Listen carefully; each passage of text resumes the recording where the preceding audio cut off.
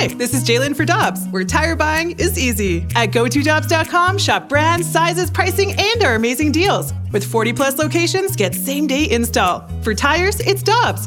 For deals you can use, click on GoToDobbs.com now. When you need mealtime inspiration, it's worth shopping Kroger, where you'll find over 30,000 mouth-watering choices that excite your inner foodie. And no matter what tasty choice you make, you'll enjoy our everyday low prices, plus extra ways to save, like digital coupons worth over $600 each week. You can also save up to $1 off per gallon at the pump with fuel points. More savings and more inspiring flavors make shopping Kroger worth it every time. Kroger, fresh for everyone. Fuel restrictions apply. This is the Opening Drive Podcast on 101 ESPN. Presented by Dobbs Tire and Auto Centers.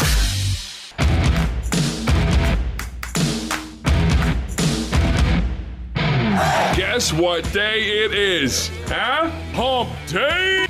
Bring out your dead! Here's one. I'm not dead. Here, he says he's not dead. Yes, he is. I feel happy. Yeah, do you really feel happy today, St. Louis? Do you feel really, really happy? I'm just not sure. I don't know how I feel, Randy. Well, meh. Yeah, Tens!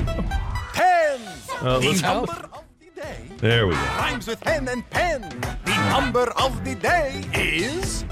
10! Hey, let's be happy. 10. That's 10 consecutive series. And at least it's a round number. It's a retired number by the Cardinals. 10 consecutive series. How many series have they played this year? That would be 10, Kerry. So in other words, every series opener of the year. Yeah, because the Cardinals did lose last night. Okay. By a 5-1 count. Good morning, everyone. It's great to have you with us. It's a happy day. Happy Hump Day on 101 ESPN and the Opening Drive. Brooke Grimsley, Kerry Davis, Randy Carricker, Matthew Rocchio. 7:01 time check brought to you by Clarkson Jewelers, an officially licensed Rolex jeweler. Later on in the show, we're going to talk to our buddy Xavier Scruggs of ESPN and MLB Network. He's one of the best analysts around, and he is ordinarily a very positive guy, so we'll see if we can get him to say something positive about the Cardinals. We're also going to talk to our friend Steve Chapman from the St. Louis Blues. The Pronger brothers are releasing a whiskey and a podcast. It'll be interesting. Chris Pronger on a podcast. Holy cow. Oh, man. And then, that's going to be great. Yeah. That's going to be great. And his brother Sean, so yeah, it'll be great. And then 9:30, we're going to hear from Adam Wainwright, who's going to be back and pitching for the Cardinals before you know it. Last night was not great down at the ballpark. Not at all. Not at all. I was telling you earlier, I'm 42 years old, and this may be possibly the worst stretch of Cardinal baseball that I've witnessed in my life. It's not so much, I mean, the losses are one thing, obviously, but it's the effort. It's the first inning. You can't even get a clean first inning. You can't even get to the plate without being down.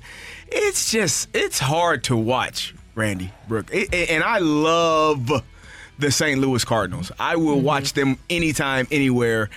And this is a tough thing to watch when you know that they are not performing to the level that they are expected to perform. No, and to your point, too, after Matz gave up that home run, it felt like the game was done. Honestly, it really did. That's because, the thing. You could feel the guys, too. And we were talking about this, too, before the show started. It's like, what made it feel like it was done? Well, you look at the guys, and it just felt like they weren't taking competitive at-bats. You just didn't feel the energy, the comeback, even though Steven Matz did somewhat settle in 4 scoreless frames after that. Maybe that would be something that kind of gives you some momentum, and then nothing. They just fall flat. The broadcast on Bally took about 2.5 hours. The game itself took about 16 seconds. These teams have hit the ball hard to begin the year. And there's Taylor Ward driving one toward deep left field. O'Neal's going to watch it go as that ball is gone. Taylor Ward strikes a 3-run homer, and the Angels have put up a 4 spot here in the top of the first against Steven Matz. The frustrating thing for me is there are fans that ain't even in their seats yet. They're not even in their seats yet, and you're already down. It's like you get to the ballpark, you go through all the parking, you go through security, and you hear the ball go over the fence, and you sit down and you're like, 4-0? What are we doing here? I just got my peanuts and my beer. Like, you you haven't even got yourself into the game as a fan to become engaged, and you're already down by 4 runs. No, yeah, and that's what I'm saying is it just felt really deflating. And even Ollie Marmol, he was asked about that last night. When you have your starting pitching kind of set the table in that way to what you're saying, CD, is it deflating for the hitters? And he admitted, yeah, it can be.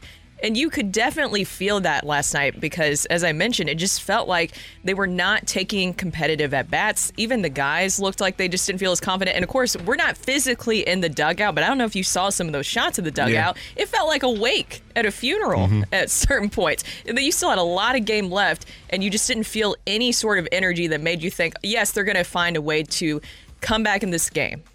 Marmol being deflated in the first inning. I mean, we have a clubhouse full of competitors who are going to try like heck not to allow that to affect them. And but yeah, when you're trying to set the tone and start something new, it's tough when you're immediately down 4-0. Obviously, the guys are going to punch back as much as they can. And here's the reality, man. It's easy to be frustrated. We're all frustrated, but when you start going up and down, each guy on this roster, there's not a guy that you can. It's not a lack of anything other than, I mean, baseball's tough right now. Guys are preparing well. They're taking their best shot, and it's not working out, so it's hard to get frustrated with them. Obviously, we want a different result, but that's where we're at. So, CD, Randy, and Rockio, tell me if this is a winning recipe, okay? Mm-hmm. The Cardinals offense had just 4 hits and 3 walks and went 0 for 5 with runners in scoring position last night. Hard to win that way. What do you think about that? When he said we were fighting back, I was like, where? That's what I thought. 4 hits, and you gave up 4 runs in the first inning. Like, I understand the notion that, guys, nobody goes out there to try to lose. Everybody is trying their hardest. Yeah. But this isn't a try-hard sport. Try-hard is when you are a kid. That's when you try hard and you get the apples and you get the candy and your juice box after you play. Goldfish. Because everyone tried hard. Good job, guys. It doesn't matter whether you win or lose. It's how you play the game. Those conversations stop at 12.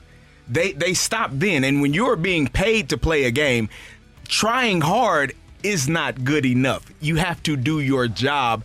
And right now, the St. Louis Cardinals are not doing their job well enough, and it's infuriating for fans to watch. And I'm sure it's infuriating for them, but I mean, we're going to talk about it because this is what's taking place, and this is what we're seeing. We're just reporting what we're watching. Yeah. Elsewhere in baseball last night, the Rockies beat the Brewers by a score of 3-2. Yay! So that means the Cardinals are now tied for the worst record in the National League. That's great. I thought that was 10 because we were not too far behind the Brewers. 10-20. Now, I will tell you this.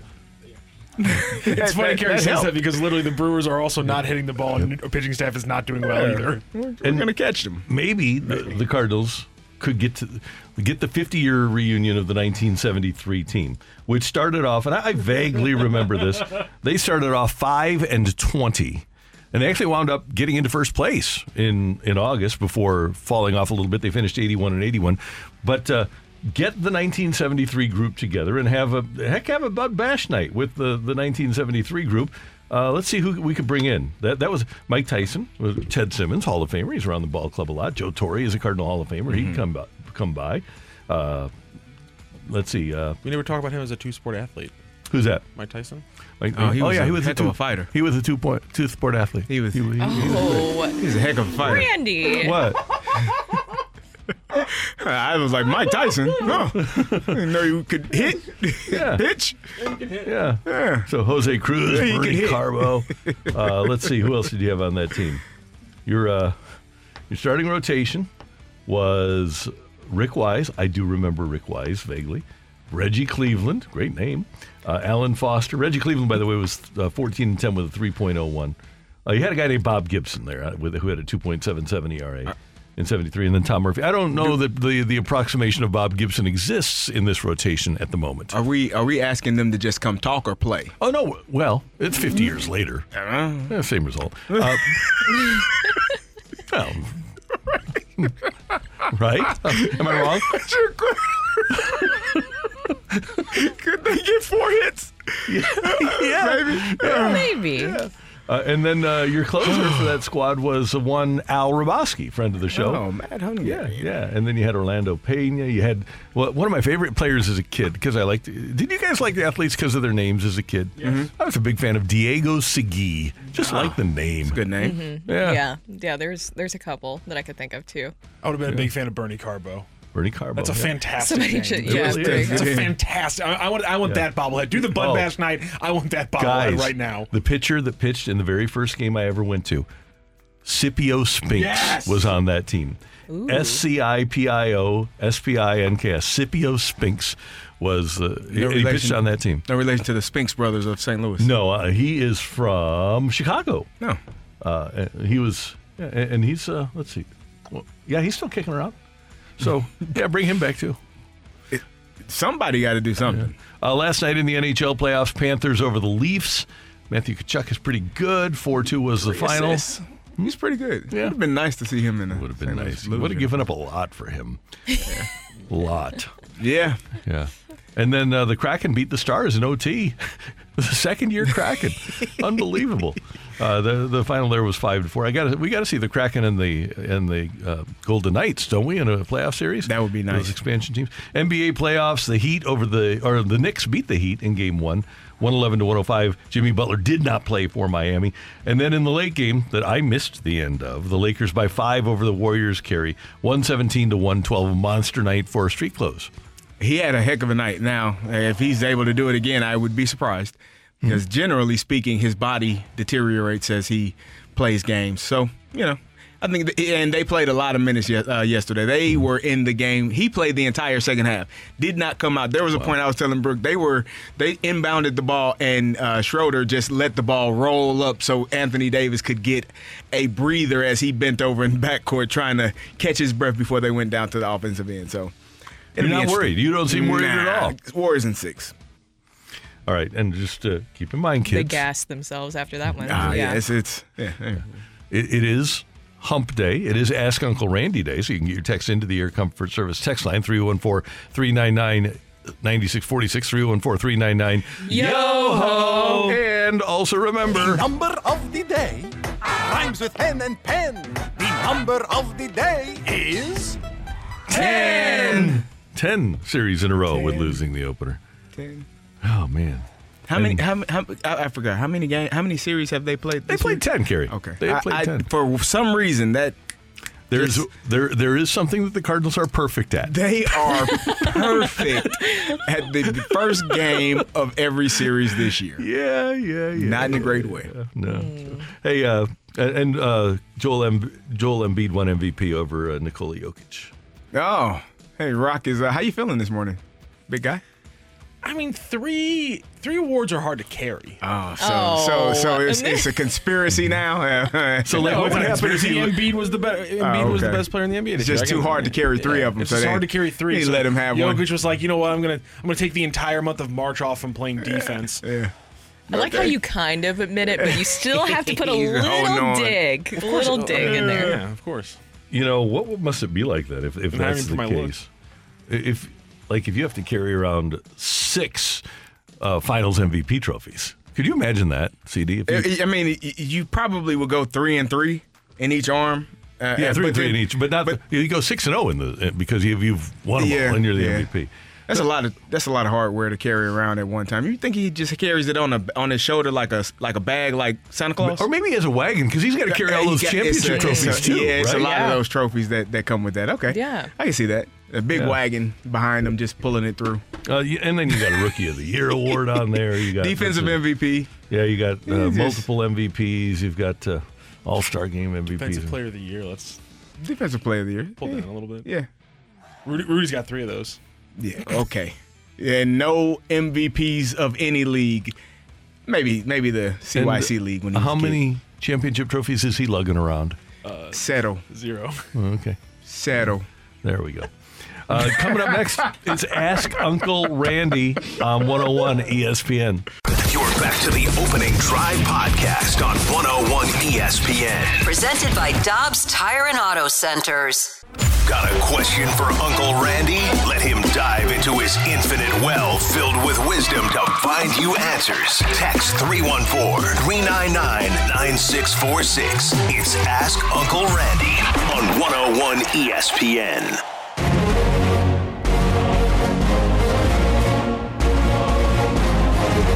It is time for Ask Uncle Randy here on 101 ESPN. I've been around, you know. I have, and I have some history that I can impart to you, some wisdom, being an old sage such as I am, to impart to you. Brooke is here, Carrie is here, Matthew is here, and you are here with your texts. 314-399-9646, 314-399-YO-HO. All right, Matthew, let's hear it. Uncle Randy, why did the Cardinals just have a press conference for this patch, and it wasn't about Mike Shannon or the team's performance? I'm confused. Well, you don't have to have a press conference when somebody dies, first of all. You don't have to have a press conference to talk about the team's performance unless you're making a move. And they do actually, they had multiple press conferences yesterday. Ali Marmol had one before the game, actually two before the game, and one after the game about the team's performance. And when you have a great St. Louis-based company like Stiefel that wants to invest in the community, invest in the ball club, that is a big deal. And this is a St. Louis thing. This is obviously for them a revenue-generating thing. Every team in Major League Baseball is going to have a jersey patch, and to have a willing partner like Stiefel, I think, is notable for the Cardinals. And so I'm thankful that our friends at Stiefel have decided to adorn not only the jerseys of Cardinal players, but the helmets of Blues players, too, with their logo. That's a great St. Louis company that employs a lot of people, and I want them to do well. Yeah, I personally didn't have a problem with it. I think some people think the timing of the announcement was bad. And look, it's not like on Monday they're like, you know what the fan base needs? A patch announcement. This was something that definitely was planned out. I mean, probably at the beginning of this year. I mean, this is something that's been in the works for a while. I know that probably the timing isn't fun, but it is what it is. The patches, I don't have a problem with it. It's more money coming in, and I tweeted out yesterday, show me the money, or Shohei the money. Shohei the money. There the money. I like that. I do think that we need to... Here, let me just put it in simple terms for you. If Bill DeWitt III, the president of the franchise, not Bill DeWitt Jr., not the chairman, but if Bill DeWitt III is doing the press conference, it's not going to be about the performance of the baseball team. Just look at it that way. Be smart. And it's not hard. Yeah. 4 hours in advance, it was pretty obvious. Yeah, it was obvious this wasn't going to be any kind of windfall for the team performance or anything like that. Dear Uncle Randy, I'm getting married in Florida this fall. Most people, yes, of course. Good Enjoy that destination selection as well. Most people are staying in Verbos as we were getting married in Sarasota. My parents have 2 people in a Verbo who have yet to be invited to the wedding, and when it comes up that we should invite them, my fiance says absolutely not. But my parents are absolutely embarrassed that these 2 people are not getting invite. How should I handle this? Well, see, you're getting married. You can't have... Yeah. Unless you told your parents, hey, I want your close friends to be at our wedding. Unless your parents were involved in the process of making out invitations and being part of the invitation process, this is your wedding. And just because somebody happens to be staying in the same house as them doesn't, in my opinion, give them entree to be invited to your wedding. If they're close friends of the family, different situation. But I would suggest that... you're paying for it. It's your wedding. I would say that you should be in control of who the guests at your wedding are. Inevitably, somebody will not show up, and you probably already paid for their plate. Mm-hmm. So when that moment arises, then hey, you can come on. You already paid for the food that is going to be served, and you're going to have. I mean, if you're here and you're going to Florida, you're going to have somebody say, you know what, man, I apologize. We just can't make it this weekend. And therefore, now your parents' friends can come on and you can kind of please everyone. What's the date for this again? What is it? This is in the fall. Okay. Oh, it's in the fall. Yeah. You're gonna have plenty of people not show up. No disrespect. No offense to you. No. People just everybody's afraid of a hurricane, Carrie. Is it? And also, is it the parents' friends, or is it even somebody that you find significant in your life? Because I guess probably the parents' friends. Sometimes the line somewhat has to be drawn. Well, I guess it depends on who's paying for the wedding too. Yeah. But at the same time, you have to draw the line. Because my mom, when I got engaged, came up with a long list, and I'm like, Mom, I don't even know who these people that's the are. thing. That's what I'm thinking they're this not is. coming. Now, let's just toss this out there, though. Maybe mom and dad are saying, hey, these people have stayed in our Verbo for like 2 months now. We don't know them. We don't know them. But can they come to the wedding just because they don't have anything better to do? And they are paying us rent with the Verbo. I mean, are you paying for the wedding because you want to do a nice thing, or are you paying for the wedding because you want to control it? Thank you. Yeah. Right. I'm just asking. Just asking the questions. So I'm on Team He Fiance. says parents, longtime friends. The fiance has never met them. Okay, well, the fiance probably has never met your grandparents either. I would hope so. So, yeah. I would hope so, too. I live in a different state and stuff like that. You never know. I would hope you met the grandparents. If they're long time. Yeah. Okay, so let me look at it this way. If you are, parents are different than grandparents. But if you know them and they're, obviously they're important to your parents. If you know them and they're longtime family friends, then I think that changes the dynamic a little bit. Yeah, and I said, if some people are going to, no show or call last minute, and you'll have, if you already paid for the plates, not an issue. That's why I think and small your fiance weddings won't are even good. know. Yeah. Small weddings are good because. She's not going to know who's there. Yeah, that's true. Yeah. Yeah. You think she's going to be taking attendance? That's a good point. That's a great point. That's a strong point. All right, what do we got? Dear Uncle Randy, is it bad that I'm kind of liking the Cardinals' struggles? Tickets are cheaper on the secondary market. No, that's not a bad thing at all. If you're still a fan and you enjoy competition, that's not a bad thing at all. Competition I think is an interesting word you use there. Well, the reason that I love this business and that I'll always have a passion for this business is because I love being around competition. And even though the Cardinals have not been uber competitive, I know that at some point they're going to be, and I like being at games. And watching games. I really enjoy it. I enjoy watching as well. I enjoy it more. The experience is greater when you leave after a win than when you leave after a loss. But Kerry, I will say this: there were a select few people that stayed with the greatest show on turf through 95, 96, 97, 98. And the reward when a team does turn things around is extraordinary. Dear Uncle Randy, will Zuniga's talent get squandered going forward in losing situations, or could he be auditioning for a trade? Oh, I would think that he's probably auditioning for a high leverage spot in the bullpen. I don't think that, and he looked good last night. I don't think that he's somebody that they're thinking right now of how much market value does he have. So I don't think that they're thinking about trading him right now. I think they probably want to have him be part of the team. And by the way, notable and interesting that they sent Zach Thompson down to stretch him out to be a starter for the 2024 season. Yeah. I think that's the part that needs to be in bright headlines for the 2024 season. Did people read into that too much, Randy, or is that something? You're losing Jordan Montgomery. Is that something that kind You're of going to have a left-hander? You're not going to have Waino. Liberatore takes that spot. You're not going to have Montgomery. Thompson takes that spot. Why aren't you going to have Montgomery? He's a free agent. Why wouldn't you sign him? You have Zach Thompson. What? Don't you feel better about that, Rocky? No, I don't. I feel worse. Well, you know Michaelis is going to be here, right? And you know that Massey's going to be here. I'll react differently to the Michaelis thing in June or July, depending on how things go. So, Flaherty, do you... No, he's gone. You keeping, you got an option, Flaherty or Montgomery, and you can only keep one right now. I would say that Jordan Montgomery has been more reliable in his Cardinal career than, and that's since last July, than Jack Flaherty has been. Pitch per dollar. I think the value is going to be a lot better on Montgomery. I'm signing him first. Dear Uncle Randy, I was lucky enough to score some Morgan Wallen concert tickets to an all-inclusive area at Busch. Man, you're a lucky man. How do you say Morgan Wallen? Whalen? I don't know if I can say Wallen? that. Can you say that? Just the country? name? Morgan Wallen. Morgan Wallen. Morgan Wallen. Is he a country guy? Yeah. Okay. He's from Tennessee. Is that the one that didn't show up to the Yeah. concert? He's got a couple stories about him. I saw a post where the person put all of the items. My husband never goes to concerts with me, and I finally got him out here. It was Okay. pretty so, hilarious. what do we have? What's our question here? Talked to some of our friends about going, and one of our friends got back to us that they're interested in going, but they want to bring their 13-year-old daughter instead of her husband. That's not the crowd we're looking for this concert. How do we back out of this invite? Oh. I would say that you're going to say this is a couple's adults event. Yeah. That's not a bad thing. And maybe just like embellish.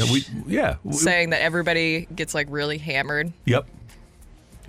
Wallen kisses everybody and doesn't look at ages or anything like that. Oh yeah. No. Who was that brought like a young girl? Was that R. Kelly? Oh, jeez. Possibly. Okay, probably not a good thing to bring up that name, Yeah, huh? probably not. Oopsies. Let's get a positive one. Okay. Sunshine. Yeah. Can we Sorry. I don't know. Hit Pacino for me again, really quick. Oh yeah. Okay. I've been around, you know. Okay, there you go. Thank you very much. Dear Uncle Randy, I have a 2-year-old that doesn't understand why the Cardinals keep losing. What's the best way to explain it to him? The best way to explain it to him is that only one team can win every night. And the Cardinals, unfortunately, just aren't good enough to win every night. Point out that for 100 years, what your 2-year-old is dealing with is what every single Cub fan dealt with for more than 100 years. Kick the Cubs. And when all else fails, kick the Cubs. Kick the Cubs. Yeah. And then point out to that 2-year-old that if history holds, and we have no reason to believe that it won't, by the time that baby turns 25, that baby will have its own world championship. Because since 1901, every Cardinal fan that has been born and turned 25 years old had a world championship to call their own. So just play the history game. Your youngster's going to be fine. And you know what? It's what we need to do in this country. We need to build up some toughness. We need to have some scars, and that baby needs some scars. That baby needs a 55-win season. I don't know if you should say baby needs some scars. Okay, Randy. I mean baseball emotional scars from having to think of all the you build up some scar tissue, Randy. Tissue. There you go. You get a little stronger in the long run. Right. Yeah. So that you can handle the tough times. We're talking about mentally, just for clarification. As a Cardinal fan, Yeah. I mean, scar tissue. Think about. Okay, all due respect to our Royals fans, friends, all 12 of you. You say all due respect, and then say all 12 of you.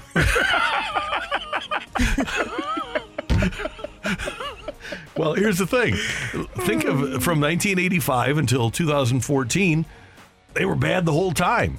And then they finally got rewarded. There you go. And so, just point out to the baby that the fandom and the allegiance will be rewarded. It always gets rewarded.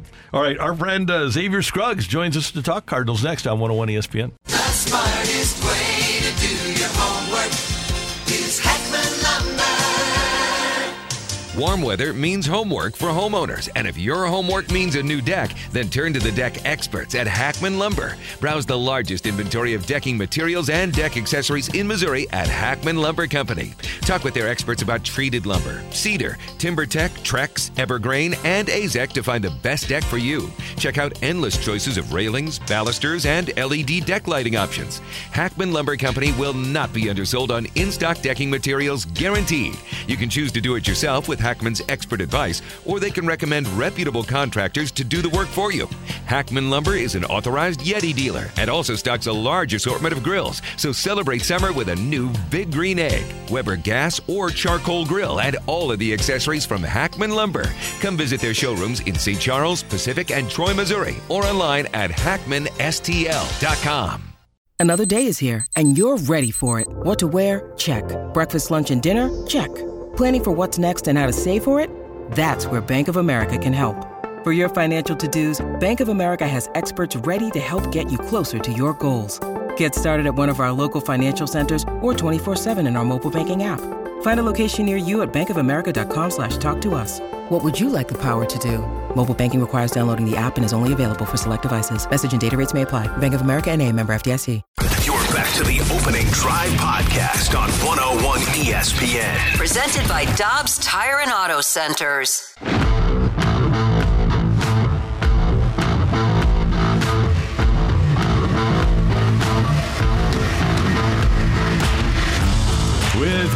Grimsley and Super Bowl champ Kerry Davis. I'm Randy Carricker, and joining us now on the opening drive on 101 ESPN is our friend, former Cardinal Xavier Scruggs. You can see him on MLB Network and on ESPN.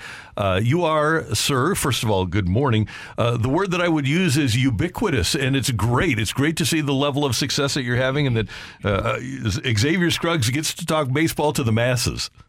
I love it. But first and foremost, Randy, I got to say congratulations on 40th year anniversary in radio. Amazing, man.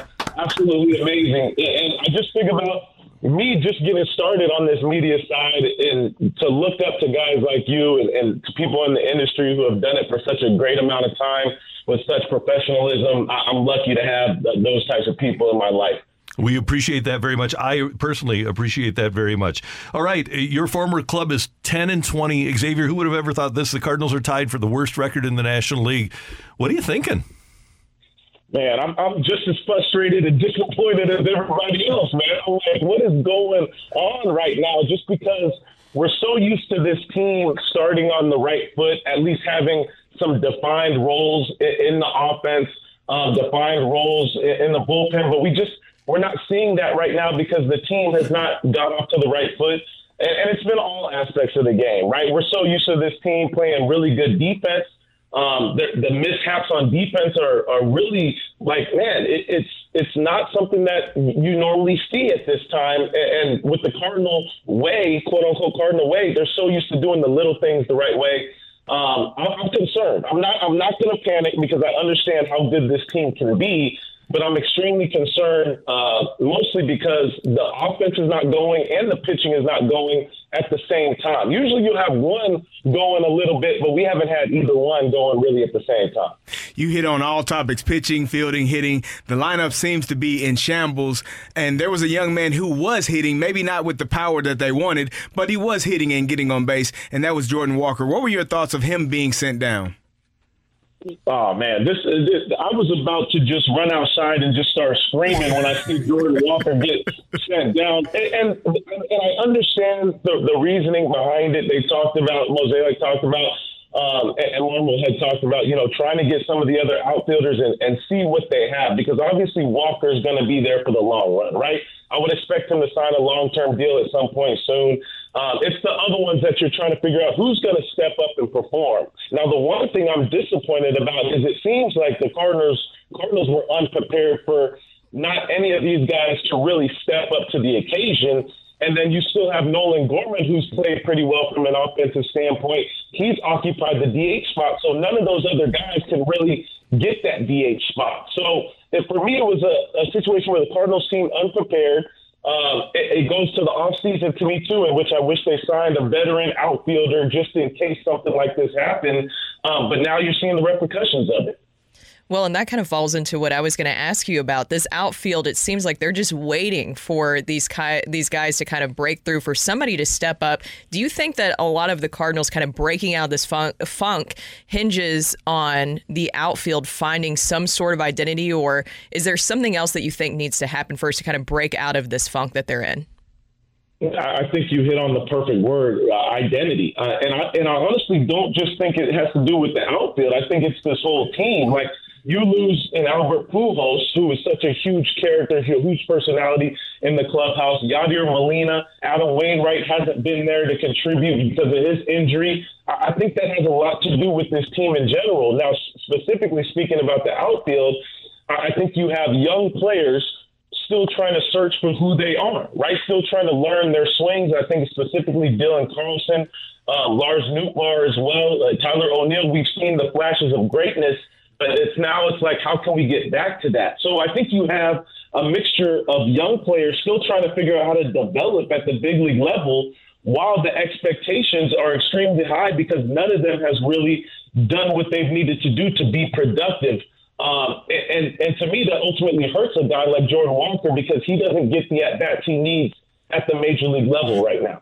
Xavier Scruggs, MLB Network and ESPN with us on 101 ESPN. Okay, Xavier, so we've established that the veteran guys on the Cardinals aren't playing up to the level on the backs of their jerseys, and you talked about the deficiencies that they've had defensively, and you watch the games, it's glaring, and even some of the plays that aren't errors, that are just defensive miscues that give the team another out. Who does that ultimately fall on?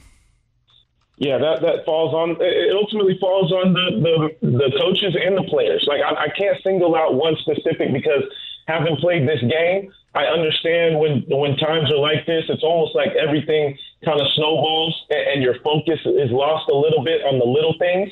And as a player, you have to lock back in. There's no excuse. You understand every team's going to be gunning for you.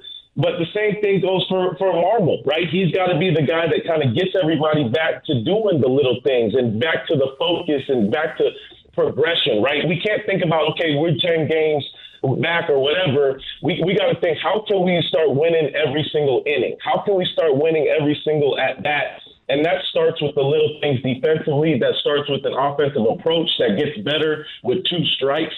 And another thing, too, like it becomes hard to play good defense when you're not getting any length out of your starting staff. So if those guys are not giving you anywhere near 5 to 6 innings and giving you some type of energy to feed off of, it becomes stale out there. And we're starting to see that, and we've been seeing that already on the defensive side. Xavier, you've played this game at the highest level. You've been around superstar athletes.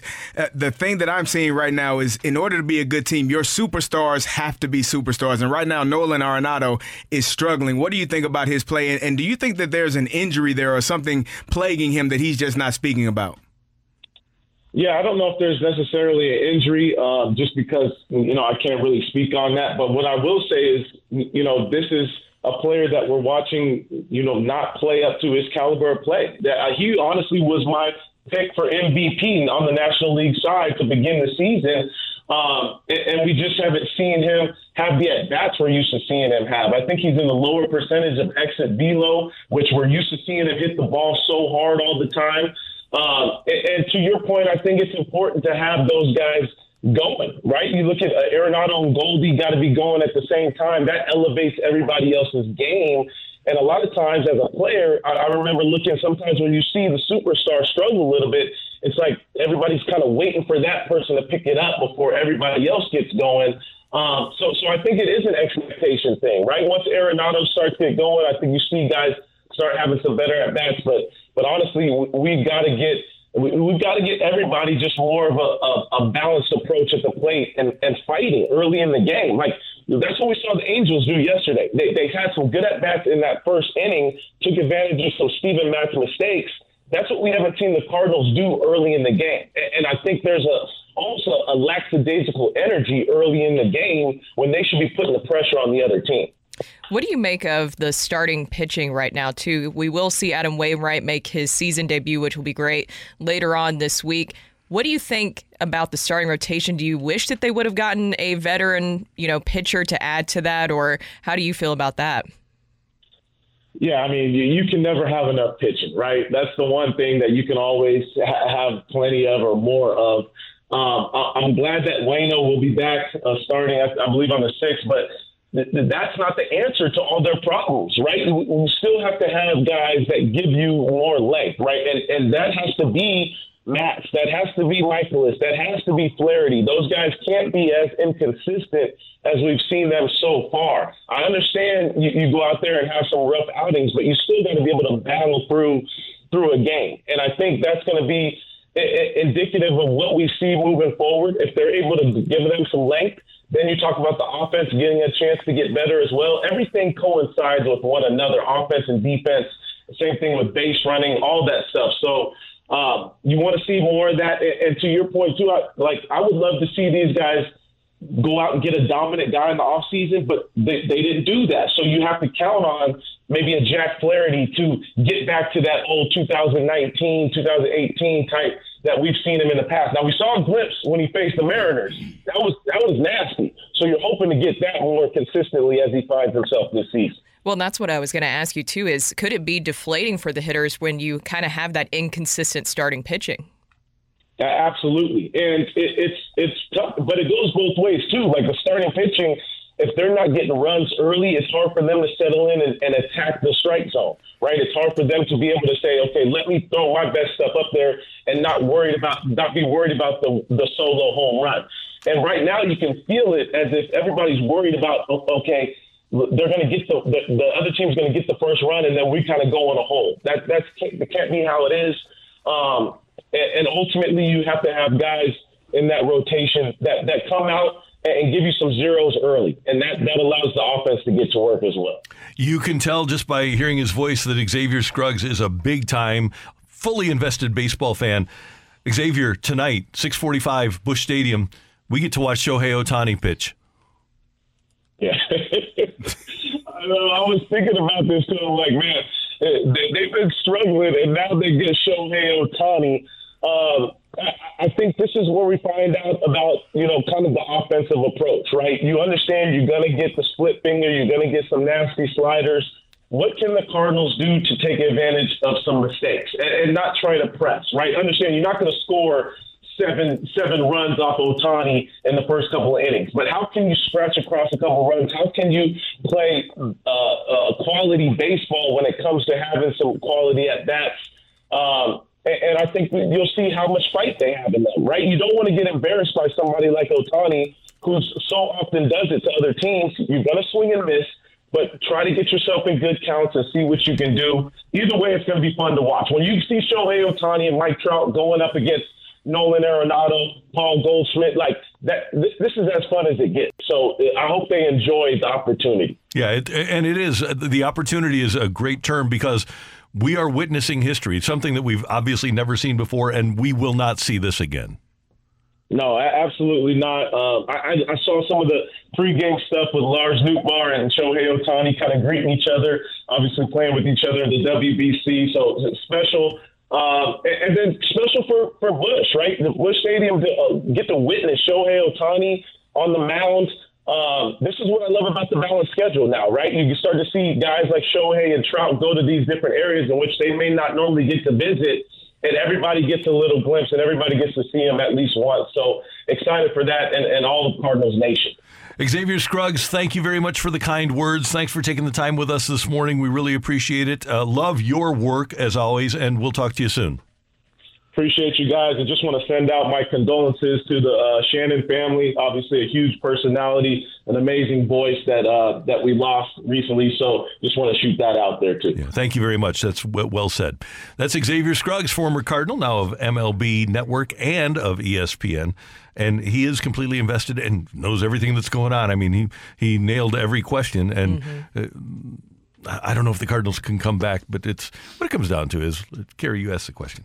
They got to play to the level of the names on the back of the jerseys. Your superstars have to be superstars. Yeah. If your guys that are MVP caliber players don't play to the MVP caliber of their play, you won't have success. No. It's that's generally how teams are built and who they're built around. And if your guys aren't performing at the highest level, you're going to struggle, and they are right now. I also like what he said too about watching their approach, because that's something that we've seen as well too. You want to see them take more aggressive at bats, have a more aggressive game plan, I guess is another way to put it too. But he also said for a quality game, quality at bats. You would like to see that because Shohei Ohtani, but what can you do as kind of like a tactician in the game against him? Kerry watches a lot of Little League games, and sometimes, many times, most times, when a Little League hitter gets frustrated, he'll just go up there, swing 3 times, and it's like, get me the hell out of here. And I'm seeing that. Yeah. I mean, as I said, when you're 12 and under, that's acceptable. It is. Not when you're in the big leagues at 28 or whatever. No, it's not okay. Take it or leave it, coming your way on 101 ESPN. You're back to the Opening Drive podcast on 101 ESPN. Presented by Dobbs Tire and Auto Centers. It's time for Take It or Leave It. Want to say something? Put it out there. If you like it, you can take it. If you don't, send it right back. Get your text into 314-399-9646 and give us your Take It or Leave It. Brought to you by Gloria Lou Realty. Visit GloriaHasTheBuyers.com and start packing. That's my final offer. Take it or leave it.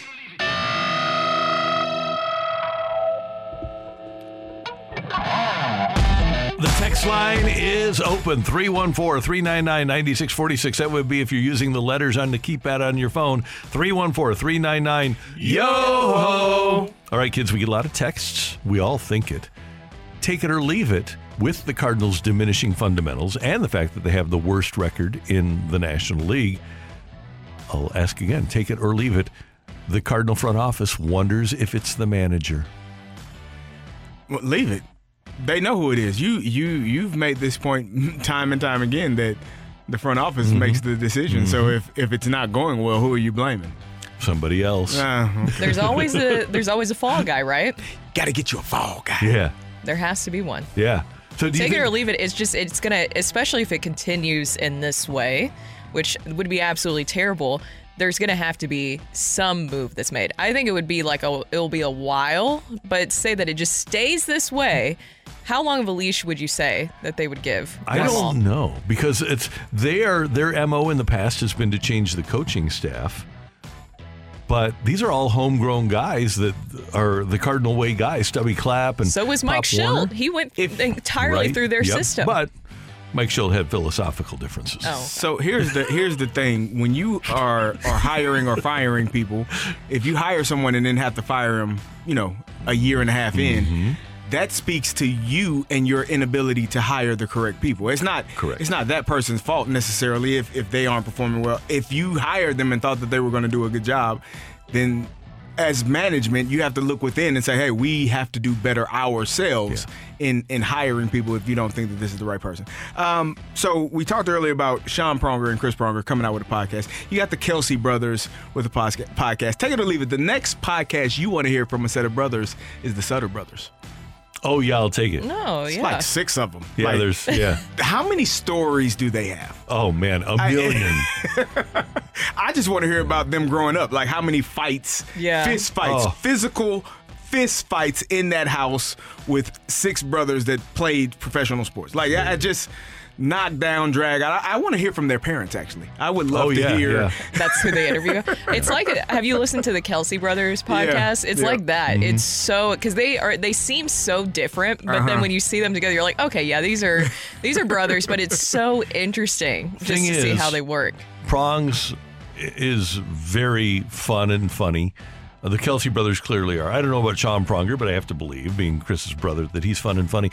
There is nothing fun and funny about the Sutter brothers. They are intense. They are competitive. They are serious.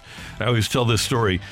Back in the day, the Blues and Blackhawks used to play right before Christmas and right after Christmas, like home and home. And one time the Hawks were here. Brian is coaching the Blues, and the Blackhawks have their morning skate. Daryl Sutter, who just got fired by the Flames, is playing for the Blackhawks at the time. Wrapping up practice, Brian Sutter is coming out. He's on the Blues bench. And Daryl says, "Hey, Merry Christmas, Brian." And Brian says, "Blank you, Daryl." Maybe it'll turn into more of like a psychological study of their intensity and the parenting style during the podcast. Yeah. All right, take it or leave it, guys, because I keep seeing this text come in because we've talked about a lot this week that your superstars do have to be superstars, and we're looking specifically at Nolan Arenado and his recent struggles. Take it or leave it. With a big paycheck comes big responsibility. So yes, your supporting cast needs to help, but everybody's going to look to the stars of the show because you're getting the big paycheck at the end of the day. And you earned it. Yeah. Take it. It doesn't matter what sport it is. When you are a superstar, that's your job. Yep. That's what is expected of you, not only by the fans, by your coaches, but also by your teammates. We expect you to be a superstar because we've seen it. We've watched it. We know what you have and what you're capable of. And if you're not at that level or getting to that level, the hell we gonna do? It's understood. Matthew, what do we got? Take it or leave it. Marmal's analytics-based management style is what is hurting the Cardinals team the most. I don't think it's Marmal. I don't either. And I will say, though, that an analytics-based managerial style is probably not conducive to having consistent championship pedigree. Now, there are outliers because the Dodgers do an unbelievable job of developing talent and specifically developing pitching and getting poor pitching elsewhere to be great. But the Cardinals don't have that many good players. And Kerry, you said it for a long time. The Cardinals are actually kicking around the idea now of getting a lineup out there that plays every day. But there's the numbers are a great tool. The thing is, use the numbers as a tool. Don't let the numbers guide you. Yes. They're men, not machines. Take it or leave it. We can put it in pen. Eagles, 49ers, NFC Championship game. Leave it. Leave it. Who's throwing the ball for the 49ers? Brock Purdy. Okay. Trey Lance. Hey, he did really good on the S2 test. Okay. Not Josh Johnson? Good point about the test. Yeah. When I looked up the test scores yesterday when we were talking about Stroud, who got an 18% of a possible 100%, Brock Purdy got like in the 90s. See, Brock so Purdy. you see, That's he'll cool. be fine. Is he going to throw left-handed? Because that right elbow doesn't... No, it doesn't. Feel like I don't think he had didn't have surgery. surgery. No, they told him he didn't need it. Yeah. So let me know how that works out. I hope that the Cowboys' year doesn't arrive. No, the Cowboys aren't going to. They aren't doing it. Why would they? Giants? That's a cursed franchise. Who, Cowboys? Yeah. Thank goodness. Jimmy Johnson. Oh, yeah. Yeah, I think when he left, they had residual effect to get one more with Barry Switzer. But when they got rid of him, okay, here you go. It's a good thing. Yeah. Take it or leave it. The Cardinals should trade Arenado for an ace and then let Gorman or Walker play third. Leave What? it. Yeah, I think I'm going to leave I'm that. going to leave that. Nah, I won't. 5 months of these trades. He's struggling, but we're not crazy here. Come on, Kerry. Those 32 games? Yeah, we're not going to go crazy. They're here. 30. They only have 132 left. You got a few. I sent a guy text to you guys last night, and Tommy Lasorda, when his team would get behind, would always say, "Hey, just pick up a game a week. If the Cardinals pick up a game a week for the rest of the season, they'll win the division by 12 games." That's a plan. That's what I'm thinking. Pick up a game a week. I didn't say it was a good plan, bad plan. I just said it's a plan. There are 5 months to go. You got May, you got June, you got July, you got August, you got September. You got 5 whole months. It's a long, long time. Mm-hmm. Now, I don't know if Nolan Arenado should be saying, I don't know why people are so upset, but yeah. We should get into that quote next because that was a fun one. We'll do that. We'll talk about the Cardinals averaging 2.7 runs in their 20 losses as well. 2.7 next time, 101 ESPN. You're back to the Opening Drive podcast on 101 ESPN. Presented by Dobbs Tire and Auto Centers. A fresh perspective on the day's top stories. It's the Opening Drive's Fresh Take. Brought to you by Schnucks Rewards. Reward yourself. Earn 2% back on every purchase with the Schnucks Rewards app.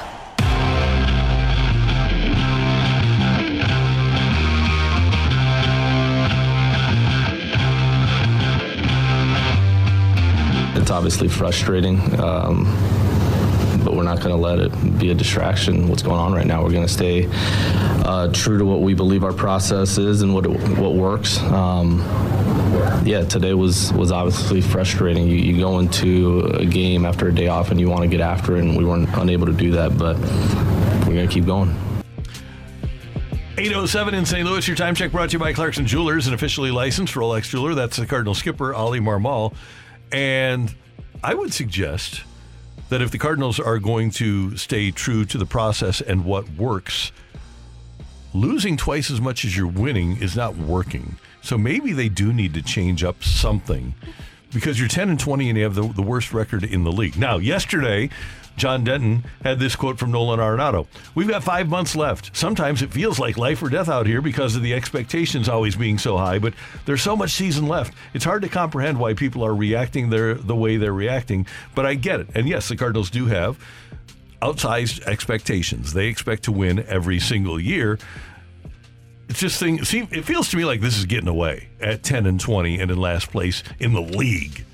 Well, and especially if we keep talking about last night's game in particular, it just seems like even when there is a chance where they could come back, it doesn't feel like they're being competitive. You're looking for quality at bats. It doesn't seem like that. It seems like some guys are even half swinging. So was that game over 4 batters in last night? What did you guys think that game was over 4 batters in after the home run? Yes. I did too. Yes. Oh, sorry, Brooke. No, you're right. I mean, it really did feel like that way. After that home run happened with Steven Matz, it just felt like okay, we're probably going to see a lot of the same, where this game's pretty much done. It was decided in the first inning, and nothing really showed me otherwise offensively, because it took until the 5th inning for them to get a hit, which I guess kind of props to Tyler O'Neill for breaking up the no-no. Should we give him claps for that? I don't know. Yeah. Probably not. Let's go, Tyler. But that's what I'm saying. You had a chance to respond offensively after Steven Matz did settle in. You didn't like what he did in that first inning, but he gave you a chance to at least come back in this game. And what was the offense response? Nothing until the 5th inning, and then that was it. 1 run. For me, I listening to that quote and that what Nolan Arenado said, it is frustrating, and fans should be frustrated. You're 10 games back. You're 10 games under 500. You have not you specifically, but this team has no life at the plate. They have no life on the mound, on the field. They are struggling in every aspect of the game right now, and they're taking turns, and it's not intentional. Like, I want that to be clear. It's not like they are going out there and saying, hey, guys, we're going to stink it up today. But they're not performing well enough to have success. And if you're watching the game, you have no reason to believe that they will at any point perform well enough to have success. And I think that's the frustration that Cardinal fans are seeing. If you, to your point, Brooke, if Matz goes out and gives up that 4 runs, and then in the 2nd and 3rd inning, you put up a couple of runs, you get 4 hits, you get 5 hits, and you see guys working and attempting and putting themselves in a position to get back into the game, then you would have more excitement. But when you say, are we going to get no hit for 5 innings, and then we're going to finally get a hit, and we're going to eke across a run with a fielder's choice. We're not even going to get the ball out of the infield to get that run. That is not something that would give Cardinal fans or anybody watching baseball excitement or thrill for this team going forward. No, it really doesn't. And that's why, of course, there's not video to show what Nolan Arenado looked like when he was saying this, because it could be taken many different ways, right? Where it's like he's saying, this is early on. Look, we know how talented the group is in this clubhouse. We know we can pull this through. But it does seem a little bit tone deaf to say, I don't understand why people are reacting this way. Because here's the thing. The games that we're watching are not fun to watch. I think just about everybody could say that. They don't look like they're having fun, so I'm sure they feel it as well. The Cardinals offense had just 4 hits last night. 0 for 5 with runners in scoring position. They've now scored 4 runs in their last 3 games. Tell me that doesn't seem like unexciting, unenthusiastic baseball that gives you any indication that this team will find a way to turn it around, because we know how talented this lineup is. We know how capable Nolan Arenado is. We know how capable Paul Goldschmidt is. And even, 2 weeks ago, Paul Goldschmidt said, you basically are what your record is. Like, it's going to show what this team really is. The record right now is not good, and it's really disappointing to not see, it feels like, any life within this team. For me, it's about the men in that clubhouse, the players. It's about guys holding each other accountable. I was listening to Bob Myers. He was doing an interview a couple of days ago, and he talked about before the Warriors went to Sacramento for Game 7, Steph Curry never talks to the team. Draymond is usually that guy. He's the one that gets everyone fired up and speak to the team. And Steph spoke to the team that day, and he told them, they ride the bus up to Sacramento because it's close. If you don't check your ego, do not get on this bus. And he was talking to some guys specifically. And that's what leadership is. It is calling out your teammates. It is making sure that everyone is on the same page. It is making sure that we are all bought in at the same time together. No one outside of that clubhouse, outside of that locker room, can fix what's going on other than those players. Ali Marmol can't. Mozeliak can't. Bill DeWitt can't. Nolan Arenado can. Paul Goldschmidt can, Adam Wainwright can when he gets back.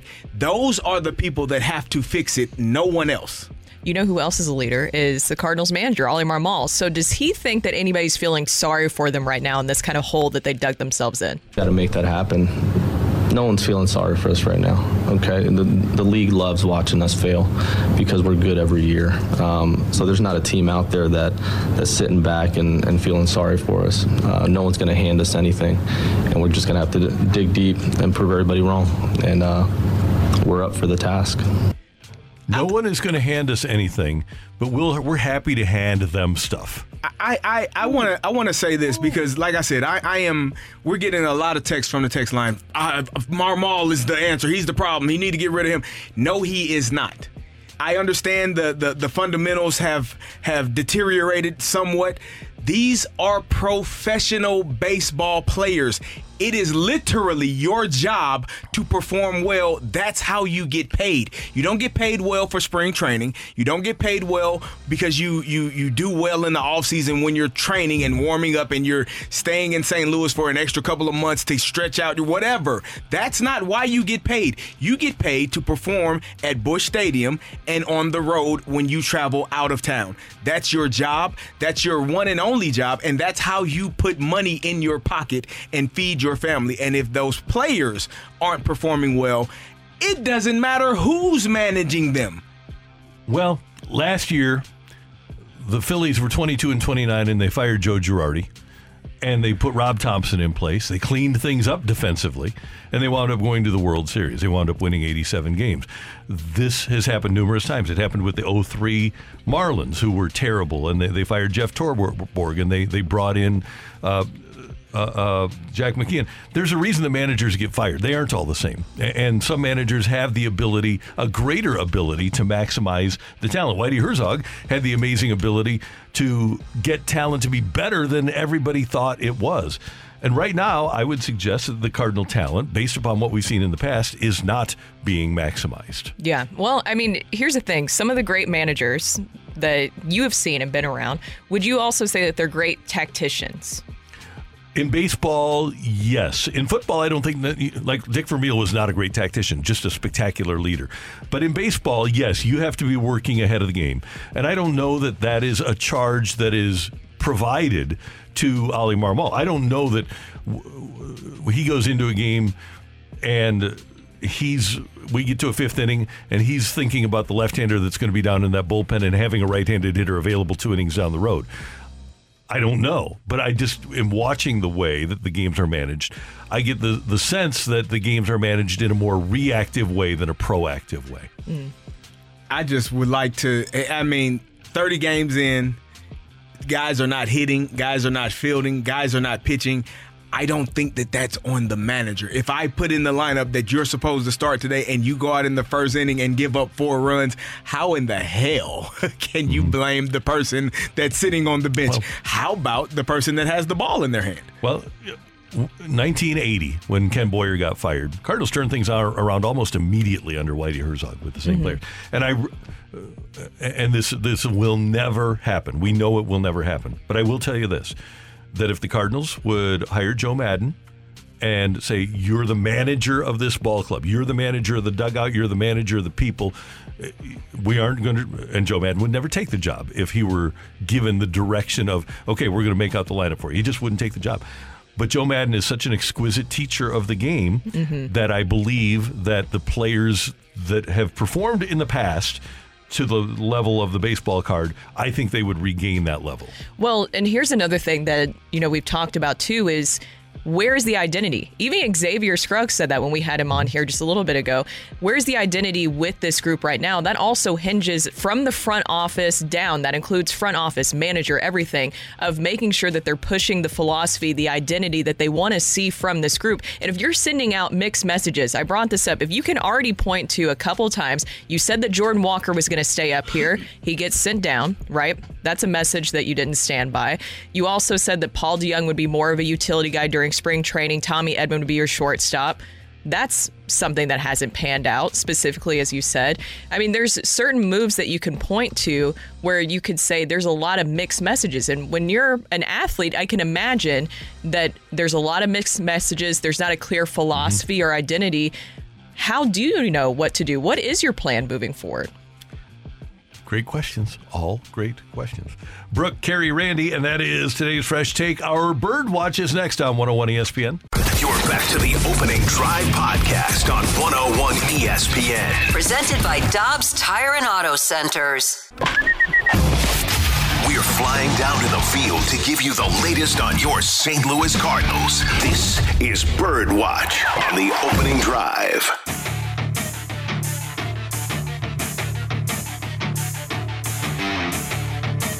think even the birds are tired of singing about the Cardinals. Maybe not. Let's hear it. Oh, no, the birds are singing. CD, what you got on the old Birdwatch today? Randy, I just want to get a win.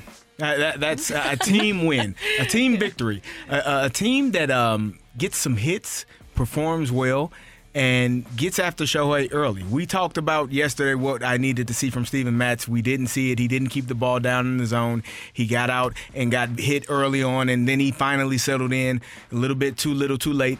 Today, I just need to see a team, a full team, go out and perform. Runners in scoring position, Brooke, you said it earlier, they were 0 for 5 yesterday. You had 4 hits, 0 up until the 5th inning. I need to see a team that wants to actually play hard. And again, there's a difference between guys not trying and guys just not performing. I get it. They're trying. Everyone's trying. But this ain't a try-hard sport. This ain't a try-hard league. Professional sports is not about trying hard. It's about producing. It is about performing. And if you are unable to do so in this world, sometimes people lose their jobs because of it.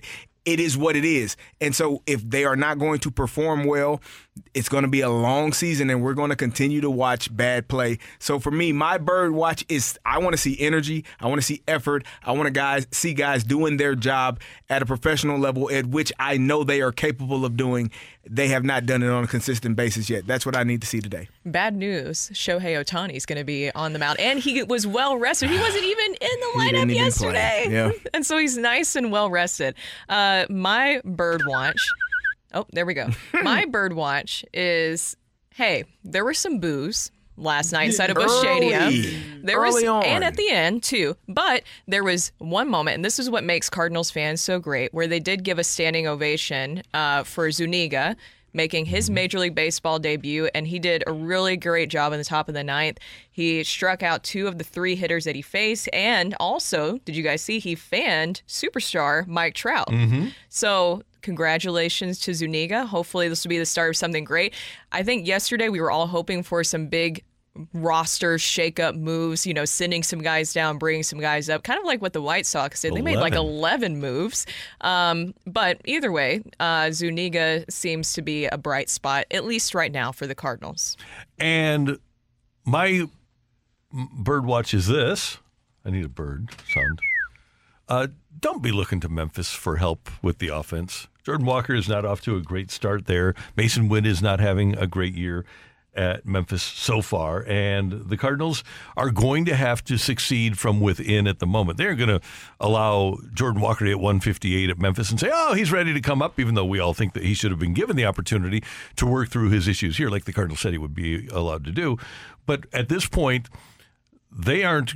They're going to mess with his swing a little bit, get him down to 158. Something's going to have to happen to fix him to their specifications, but I would not be looking to Memphis for offensive help at the moment.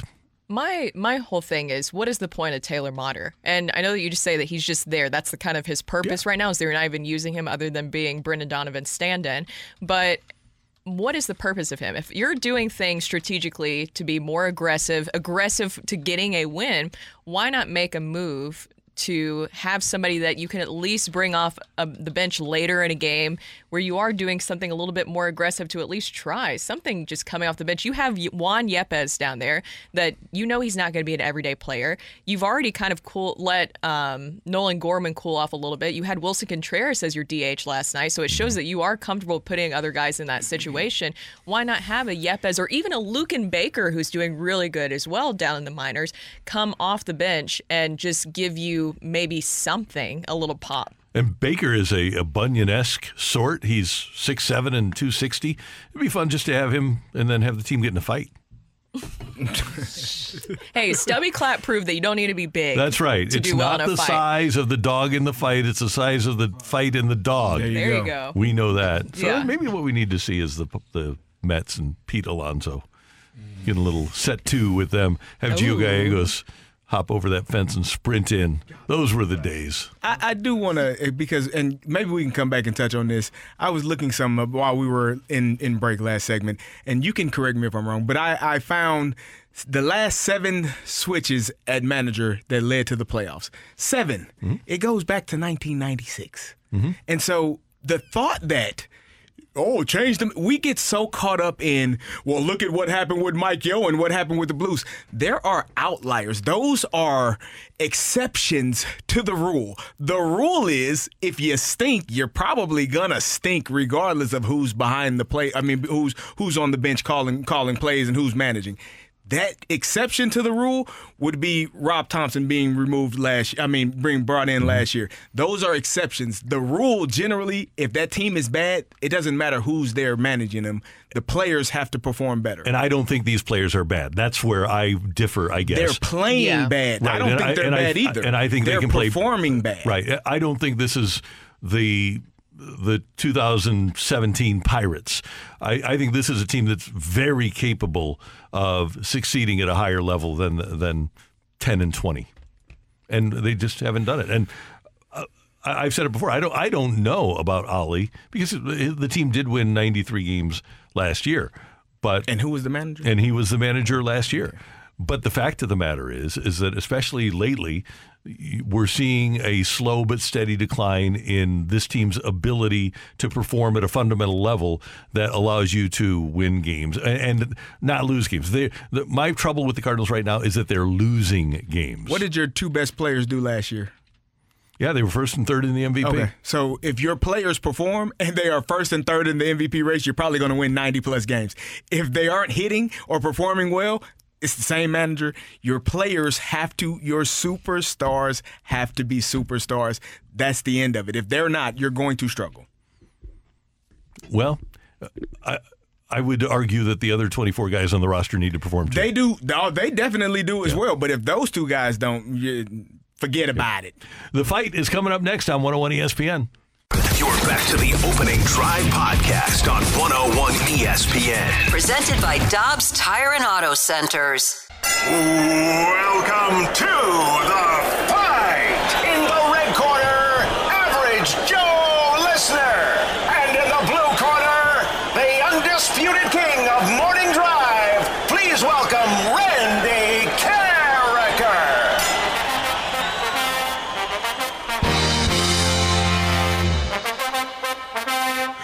Welcome back to the Opening Drive. I am Kerry Davis, joined by Brooke Grimsley, and it is time for the Fight. And someone just tried to come in. Who was that? That was Randy. He forgot it was the. I thought he was about to fight. jump in here. Our fighter today is Mike. Mike, how are you doing? Oh, doing pretty good. How you guys doing? We are fired up over here. If you can't tell, we're extremely excited about what's taking place, and just having a great day. I'll tell you what fired me up. Bring Wayno, get Schilt back. Let's start winning. All right. Well, Hey, at least you'll have Wayno back here soon. Wayno will be back. All right, here we go, Mike. You ready? Absolutely. All right, here we go. Which former Cardinal was the 8th and last Major League Baseball player to join the 300-300 club, stealing his 300th bag at Busch Stadium while playing for the Redbirds? Was it Reggie Sanders, Eric Davis, or Carlos Beltran?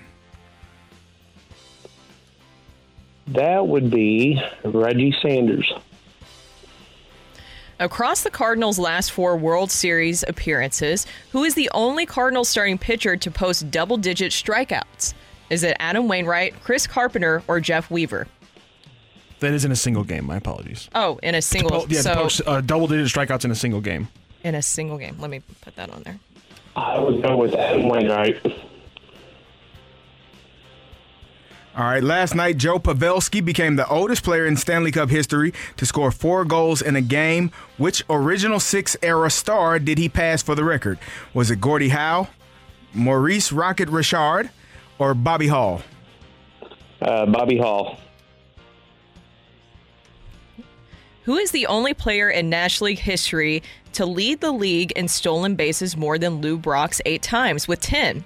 Is it Max Carey, Louis Aparicio, or Maury Willis? That one I do not know. Could you repeat the options? Max Carey, Louis Aparicio, Maury Willis. We'll go with Max. All right, we'll double check the score and bring in Randy Carricker. All right, Mike, how you feeling? Not that great, but hey, I'm here. Are you a baseball fan? Is that your trivia spot that you want to get to, your sweet spot? Baseball, hockey. I mean, I enjoy it all. All right. Well, you got baseball and hockey on there, so we'll see how it goes. Randy, say hello to Mike. Mike, good morning. How you doing? I'm not too bad. Just got off work. How you doing? I'm doing well. What do you do that caused you to work overnight? Well, I work for Continental Tire over in Mount Vernon. Oh, okay, great. Very nice. Awesome. Thank you very much for listening, and thanks for playing this morning. All right, Randy, you ready? Ready. Which former Cardinal was the 8th and last Major League Baseball to join the 300-300 club after stealing his 300 bag at Busch Stadium while playing for the Redbirds? 300-300. I'm going to go with... I think Carlos Beltran is the only one that comes to mind that would have been a Redbird that was 300-300. So I will go with Carlos Beltran. Across the Cardinals' last 4 World Series appearances, who is the only Cardinals starting pitcher to post double-digit strikeouts in a single game? I got to play the chalk here and go with Carpenter. I would think probably in that complete game against Philadelphia, may have gotten to 10. So I'll go with Chris Carpenter. In the World Series appearances. Oh, World Series appearances. Okay. I'll probably in the last 4. So you've got 13, you've got 11, you've got 6, and you've got 4. Those.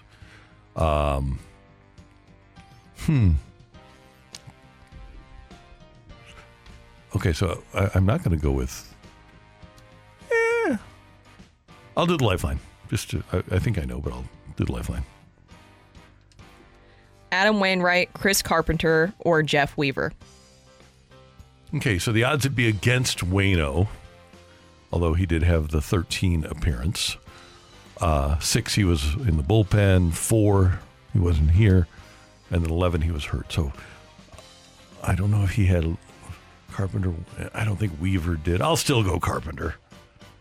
All right, last night, Joe Pavelski became the oldest player in Stanley Cup playoff history to score 4 goals in a game. Which original 6-era star did he pass for the record? 4 goals in a game in the original 6. I will, again, go the chalk, and I will go with Rocket Richard of the Montreal Canadiens. Because he scored a lot of goals and played in a lot of playoffs. Who is the only player in National League history to lead the league in stolen bases more than Lou Brock's 8 times with 10? So this is in modern baseball history, so 1900 forward? Yes. Okay. I don't know if this is Major League or National League? National League. Okay. It would seem like Maury Wills would have. Well, yeah, I'll go Ty Cobb. We have a tie in today's fight with 2 right apiece, so we go to our tiebreaker. The rules here, I read out the question. We have Randy write down his answer. We will then have our caller, Mike, audibly give out his answer. We will then read out what Randy wrote down for his answer, and whoever is closest to the pin is the winner of today's fight. Mike, do you understand those rules? Absolutely. All right, Randy, do you have your pad of paper? Are you ready? I'm ready. Across his 19-year career, again, where he led the NL in stolen bases 8 different times, how many bases did Lou Brock steal? How many bases did the base burglar burgle in his career? 19-year career, how many bases did Lou Brock steal? Randy Carricker has his guess. Mike, what is your guess, sir? 625. Mike guess 625. Randy Carricker, what is your guess, sir? Total guess, 938. We have a winner of today's fight. Ring that bell. The winner and still champion of the fight, Randy Carricker. The fight is presented by Golf Discount of St. Louis, with the most experienced club fitters in town. Why shop anywhere else? Just win, baby. Oh, here. Oh, sorry. Someone didn't didn't love you. Oh, Randy, Wrong thing. My pilot error there. Someone didn't love you. Still pilot error. Twice in a row, man. That's harsh. Okay, I'm just Randy, that's a mean one for the caller. Mike, I'm sorry you're having to live through this. Yeah, it was such a good fight. There it is. Just win, baby. Mike, I'm sorry. Randy Carricker knows his base burglar trivia because apparently he got that one right on the nose. Lou Brock, in fact, did steal Randy. How many bases? 938 was my guess. 938 was his guess. It was, in fact, right on across his 19-year career. Let's go through the rest of those questions. It is, in fact, Carlos Beltran, the former Cardinal, who was the 8th and last player to join the 300-300 club. Randy, he's not the only former Cardinal outfielder. Reggie Sanders did it, but he did it both with home runs and steals with the Royals in 2006 after he left the Cardinals. He was the 5th player ever to do it. Across the Cardinals' last 4 World Series appearances, the only Cardinals starting pitcher to post a double-digit strikeout game is Adam Wainwright in the 2013 World Series in a loss to the Boston Red Sox. I believe it was Game 5, the 2-1 loss to the Boston Red Sox, or 3-1 loss to the Boston Red Sox. That was here at the ballpark, and that was the reason that I didn't get it is because I was working over at the Dome. The Rams were playing the Seahawks. Oh, that's wow. A fade to Brian Quick at the end of the game. Remember, Kerry? I do. Last night, Joe Pavelski became the oldest player in Stanley Cup history to score 4 goals in a game, passing up Maurice Rocket Richard, and the only player in NL history to lead the league in stolen bases more time than Lou Brock's 8 times with 10 across the late 19 teens and the 20s. Max Carey with the Pittsburgh Pirates led the NL 10 separate times. Max, it was a 2-2 tie, but Randy hit it right. Mike, excuse me, right on the number in the tiebreaker. So thank you so much for joining the fight and joining the show today. Hey, thanks, guys. Thanks, Mike. Have a great day. Hey, coming up here on 101 ESPN, the Cardinals and Blues would like you to have the opportunity to decide whether or not we're going to have sports gambling in Missouri. That is coming your way next. We're going to talk to Blues executive Steve Chapman about that next on 101 ESPN. You're back to the Opening Drive podcast on 101 ESPN. Presented by Dobbs Tire and Auto Centers. Brooke Grimsley, Kerry Davis, Randy Carricker, the Opening Drive on 101 ESPN. There are 5 states that border Missouri that have legalized gambling, that are benefiting from the revenue generated from legalized gambling. And those states, in many instances, are benefiting from residents of the state of Missouri crossing the border, like they do here to Illinois or on the other side of the state to Kansas, so that they can take advantage of legalized sports gambling in our country. Most states now have gone that direction, and the teams in our state would like to have the legislature approve gambling as well. And we go now to the celebrity line, and the Blues Chief Revenue and Marketing Officer, Steve Chapman, joins us here on 101 ESPN. Chappie, always good to have you with us. Thanks for your time this morning. How you doing? I'm doing well, Randy. Great to hear your voice and enjoy listening to you guys every morning. Really do. Thank you very much. Let's start with this. What's the frustration level with the Blues? And I know you're very close with the Cardinals and with City SC. What's your frustration level right now with the Missouri legislature in not approving legalized sports gambling? Well, on a scale of 1 to 10, and it's really our frustration is getting it to a vote, which we believe will get it approved. But on a scale of 1 to 10, I'd give it a 12. Like, it's been unbelievably frustrating to try to work this through, especially when you know that it has the support to pass, but it's being stopped by outside interests that are trying to attach other elements to the bill that really they're just not really connected to sports gambling whatsoever. Hey, Steve, how important is sports gambling in Missouri, and how would it affect the Blues and the Cardinals? Well, Kerry, here's what's interesting. Like for the Blues and the Cardinals, look, are there sponsorship dollars available from the different betting entities that are out there? Of course there are, and a couple of $1 million in the great realm of things. It's certainly something that helps us all keep competitive on a national landscape, but in reality, the money that is being lost is, as Randy was stating, is to the state.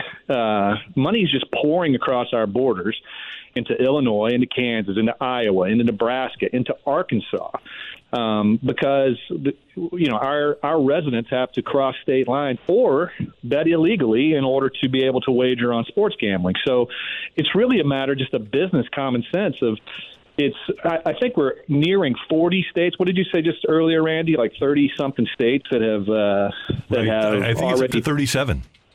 Yeah, 37. So we're nearing 40 states. Why are we last in this? And it's something that our fans want. We hear it constantly from fans about the ability to be able to place a wager. They ask us about it all the time. We believe that the votes are there. There just needs to be some public pressure from folks that to get the legislative process moving here.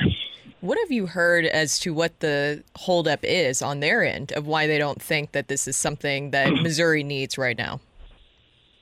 Well, I don't think you'll hear anybody really from all the different, representatives' offices and senators' offices. I don't think you'll find anybody that's against sports gambling as a whole. You might find a few that fundamentally have some issues with it, and that's fine. But what's really holding it up is an issue around video lottery terminals, which, if you want to connect gambling with gambling, okay, video lottery terminals are gambling, but it's not, they're different subjects altogether. And there is a faction that is trying to move video lottery terminals forward. And I want to be clear about something. The sports teams are agnostic as to video lottery terminals. That's something for the Senate to debate. That's something for other people to discuss. That's something for, it's just a different subject. And unfortunately, I've learned so much about it that I could sit here and argue both sides of the coin as to whether or not video lottery terminals are something that need to be, legalized. There's a gray machine issue. It's a very complicated topic. It just has nothing to do with sports gambling. But what's happened is there is a faction that has attached video lottery terminals to sports gambling, and video lottery terminals actually got a vote recently as a standalone issue, and it was defeated. And okay, so can we move on to a sports gambling vote now? Apparently we can't, because we just have to keep attaching video lottery terminals to the same legislation. Steve, how much money is Missouri losing by not having sports gambling here? And how could that money impact our communities if it were here? Kerry, it's a great question, and it is complicated, right? Because it all depends on the tax rate. And as we know, Illinois loves to tax people. But last year, Illinois did over $100 million in tax revenue from sports gambling. Probably a very high rate compared to what Missouri would do. But even if you have that, I mean, it's $50 million to the state that is currently going across state lines, and it almost becomes asinine if you want to know the truth. Chappie, one hockey question for you. How weird is it for you to not be in the playoffs? It's really weird. This is a great playoffs, by the way, if anybody's been watching. Fantastic. There's so many. Oh, it's just outstanding. But, yeah, I mean, it's not where we want to be. But you know what? Sometimes you have to take a step back to take a couple of steps forward, Randy. And I think, we've recognized that, and I have full trust, and we all do. We have full trust in Army and our hockey operations group to get us back to where we want to be. Hey, one more thing about gambling, too, because there's a couple weeks left in the legislature. We don't know if the guy, that Denny Holter from Warrensburg, is going to feel the heat to have it turned up so that the legislature will do what I perceive to be the right thing. But if it would go to a public vote, would we have to wait till next November for that? Yeah, we probably would, just due to the process, to be honest. And, that's really – it's gotten to a point now where we're just trying to get the message out there about what's going on. That would be a long and arduous process. It would take a while to do. Is it possible, Randy? Yes, but it's just going to take more and more time, and that's just more and more time of state money going across our borders. So ultimately, it's incumbent upon the people that we voted into office in Jefferson City to do, at least financially, what is the right thing. Correct. Well, you know what, Randy? Just get it to a vote. Yeah.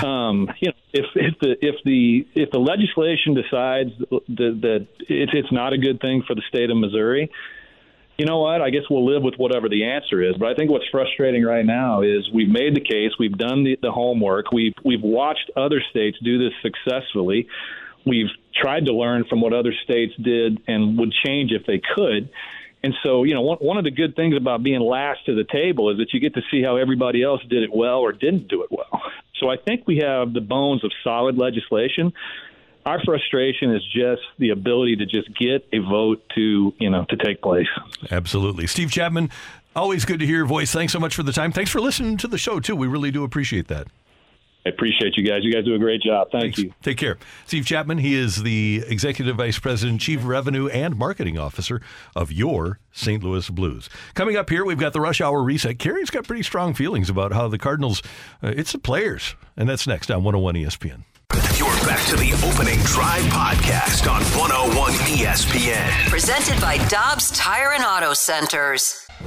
It's time to recap the biggest sports stories of the day on the Opening Drive with a Rush Hour Reset. Brought to you by Clubhouse Turf, your exclusive partner of Celebrity Greens. We're redefining private golf.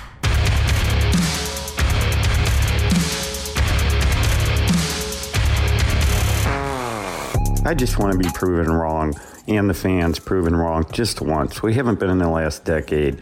The Randy A, the hanging on to Matheny too long, the not going out and getting Soda, to not getting a starting pitcher this year, which was obvious that we needed one. Just prove us wrong just once. And by the way, bet Arenado in front of Goldie for a little while. Yeah, it would be Nolan Arenado. Chris, thank you very much for the mic drop. We do appreciate it here on 101 ESPN. The Cardinals are scuffling. I would not suggest that they've... Well, here's the thing. If the Cardinals have gotten it wrong over the last decade, who has gotten it right? That's a good... I mean, I think Atlanta's gotten it pretty right. They won a world championship. The Dodgers. Yeah. Dodgers won Houston a COVID World Championship. Have Houston, although I think that might be, if that's the way you wanted to They had some help. I think a lot of people... the last one, they didn't have help. Though. That was last year was good. Yeah, no asterisks that attached. we know of. Yeah. Or do they get more creative? Thank you very much. I'm going to continue the conspiracy. Nothing they ever do will ever be fair. It's always going to be tainted. So last night, the Cardinals, for the 10th time this season, and that's why we have this machine, and that's why we have this song, for the 10th time this season, they play the opener of a series. The number of the day rhymes with hen and pen. The number of the day is 10. Hey, you know what? You can talk about how bad the Cardinals have been. You can talk about how they haven't gotten it right for a decade. I'm going to tell you this. The Cardinals are perfect. Perfect. No, I won't say perfect. 100%. No. They got some work to do, but that work, as we talked about before, it starts with the players. Carrie, let me just ask you one question. Okay. You have 10 opportunities to do something, and you do it 10 times. That's perfect. It's perfectly terrible. Thank you. Not great. There you go. It starts with the players, and this notion we're getting a lot of texts from texters. CD is wrong. It's the manager. The notion that this is a movie or that this is Hank Strom saying we got to matriculate the ball down the field. Newt Rockney win one for the Gipper. If you assume that Ali Marmol is standing on a soapbox 162 times, screaming charges and leading the troops into a game every single day, and they're storming out of the clubhouse, taking the field, they're going to try. You're nuts. That's not what happens. They, speaking of the managers, the coaches, put together a game plan. The players then read such game plan, read the report, understand who they're facing, understand they got cards, they look at the lineup and see who's at bat, how do we need to align versus this person, and they go out there and they do their job. It's on the players to perform when they are given all of that information, and now it is your job to go out there and see a curveball, hit a curveball. Okay, so see a fastball, hit a fastball. I'm going to play devil's advocate here then. Under what circumstances should a manager or coach ever be fired? He should be fired if there is a period of years or it can be 1 year, but 30 games? 30 games? And you're telling me after 30 games, we got to move. We're going to look at, there have been 7 switches. I'm looking at it right here on MLB.com since October, written in October of 2022. 7 that have led to a playoff berth. And because the Blues were one of them in hockey, change. And because the Phillies did it last year and they went to the World Series, change. How about your superstars hit? How about your Gold Glove infielders field? How about your 40 million pitchers pitch? And then if all of that is going well and you have managerial issues in terms of not doing the right thing with substitutions, bringing guys out, bringing guys in, then you can look at the managers and say, hey, this is wrong. But until then, until the players are doing their part, it does not matter who is sitting on the bench behind that gate watching and doing his thing. I think that it can be a combination of a lot of things. I do agree that it's way too soon to do anything like firing somebody from the coaching staff or even the managers. But what does this team lack right now? And I think we can all agree on this. Identity. Where does the identity of the team, the season, come from? It comes from the top down. That's something that comes from front office of this is the roster we have compiled. This is what we know that they're capable of doing. And then it also comes from the manager as well of compiling these lineups every single day. And spreading that message, I guess, is the best way to put it. Because, okay, think about this in like a work setting, I guess is the way that I'm looking at it in some ways. You're in a work setting. You have a manager that hired people, things like that. It's up to the manager, right, to kind of delegate the feeling and get the most out of his employees. You brought those employees in because you knew what they are capable of. If they're not doing, or if they're failing and they're performing below expectations, they all are, then who does that come back on? Because it was you that brought them in, and it's your job as the manager. And he didn't bring them in. Well, that's what I'm saying. From front office, from front office I'm down. saying that from front office down, because the manager's also going to buy into what the front office is helping them build, right? Yeah. Right? Yeah, and so if you're an employee and everybody is underperforming, do you have a manager that's going to blame individuals, say everything like that? Or does it come back to you as a manager of, I'm not doing what I should be doing to get the most out of my employees at this moment? Because we've all been there, right? We've all had bad managers, bad coaches, where it's like, hey, buddy, maybe look in the mirror a little bit, and you got to get the best out of what you have in front of you. I think the manager aspect of it is the clear and concise message every single day. So coming to the ballpark and not knowing if you're going to be playing or in the lineup, that could be looked at as front office managerial. Those are issues there. But if you are in the lineup and you're playing every single day and you know I'm going to be at third base, I'm going to be at first base, I'm going to be in center field, I'm going to be in... If you know that I'm playing today and you still don't perform well enough, how in the hell can I put that? How can I put that on the manager when a fly ball is dropped in the outfield? How can I put that on the manager when the second baseman boots a ball and now my ace, who is Jordan Montgomery, doesn't get a clean inning and he has to get out of the game with a runner on base? How can I blame a person that is sitting down watching the game like you and I are on TV? He's watching. He ain't playing. He don't have nothing to do with any of the things that are going on the field in real time. But who's constructing the game plan? And who is also, with the fundamentals, the lack of the drop in fundamentals, where is that coming from? Is the players not having the ability to do so? Or is that because there's something that is changing within the culture of whatever that leadership is on executing those fundamentals? Because we've seen issues with base running, errors, all that different kind of stuff like you're saying. It doesn't make any sense because we've seen those players. They have the capability of doing so, but for some reason, something has changed early on in this season. Here's a mic drop from Rowe on 101 ESPN. This is a hard team to watch. But I just wanted to say that I feel like the front office, man, is getting a lot of heat unnecessarily. And I say that as a guy who usually holds them accountable and wants them to do more. And I still think that they could have done more, right? I'm not saying that. Like, you think, okay, we got a decent rotation. We got a lot of boppers in our lineup. I think that they were right to have confidence in this group, and we all were too. We all thought that this team was going to be good.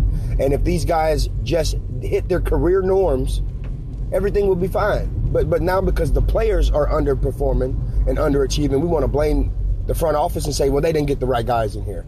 We thought these were the right guys, and if these guys just did what they normally do, everything would be fine.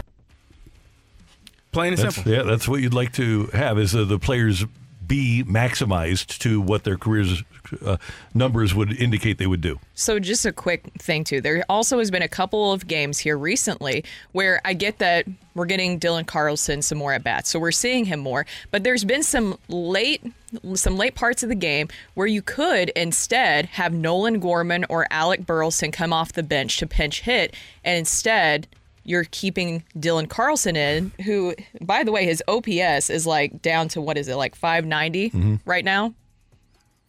I love our texters. I love that they text in. CD, don't you remember the playoff when Ryan Helsley's finger was hurt and he didn't express that to the organization and he went out there and blew up in an inning? That's clearly Ollie's fault for putting him in the game. Your closer in that moment. Now, should he have left him in there as long as he did? Now, he probably should have got somebody up and going. But if your closer is going in to close the game and you don't know that his finger is still hurt because he's a tough guy, he's going to fight through adversity and play because that's what we as athletes do. We fight through pain, adversity, and it just didn't go the way in which he wanted it to. At the end of the day, it's on the players. I got one text from the 314, and this hits the nail on the head. They're just not playing a 200-foot game. That's all it is. That's true. Yeah. And by the way, since 1995, the Cardinals have only made one in-season managerial change, apples to apples. Matheny was 47-46 when he got fired. Schilt took over. He went 41-28. So Matheny was a game over. And then Schilt went 13 over with the same group of players. Coming up next year on 101 ESPN, before we get to Adam Wainwright at the bottom of the hour, we've got Rock and Roll. You're back to the Opening Drive podcast on 101 ESPN. Presented by Dobbs Tire and Auto Centers.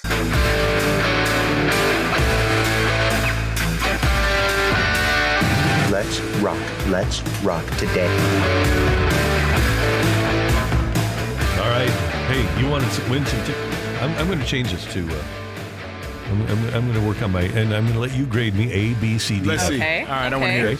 All right, I'm ready. I'm ready. Here we go. We're not going to do the accents more, are we? Yes. Okay. And don't feel bad, by the way. I'm used to Fs, so don't feel bad. Okay, so here we go.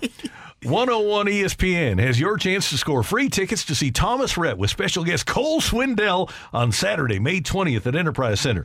Tickets on sale now, or you can text in to win Thomas Rhett tickets at 314-399-9646. You can also register to win free tickets at 101ESPN.com or on the 101 mobile app under the contest page. But all you need to do now is answer a question from Matthew Rocchio at 314-399-9646. That would be 314-399-YO-HO. To get Thomas Rhett tickets. Oh, you wrote me into ABCDF. I'm going to give you a C. It started out strong and then kind of It tailed off a little. Yeah. I'll give you a C as well. Okay. I did like C plus? register. I did like that. Register. You got the fours right. When you said the fours, that was very Southern. Okay, I'm going to work on it. I'm going to get better at I'm going to try to get up to a B. Okay. Matthew, I'm not going to be here when the guy shows up from Noblick to beat you up. Thomas Rhett. No! Thomas Rhett concert tickets. Here is your trivia question. This is going to be for texter number 50.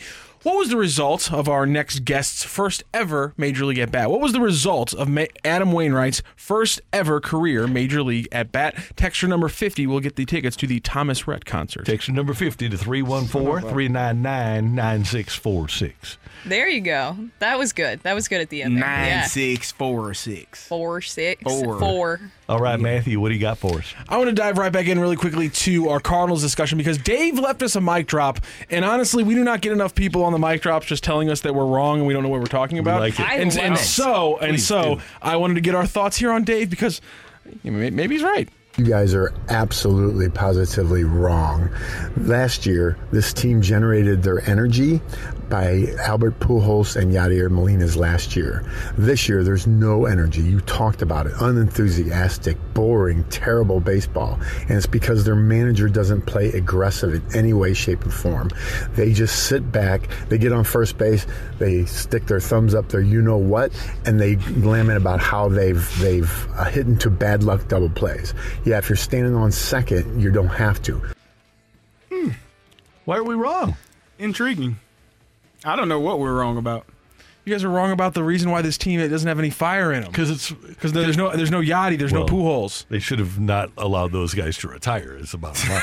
If you paid them another year, you are staying. That's the mistake we're not talking about, guys. Yep. That's it. Yep. Wow. That's a big miss. Not bringing because here's the one thing. The one thing he was talking about, we've talked about them not running. And we've talked about, if you look at the rules right now, runs are up, average is up, stolen bases are up.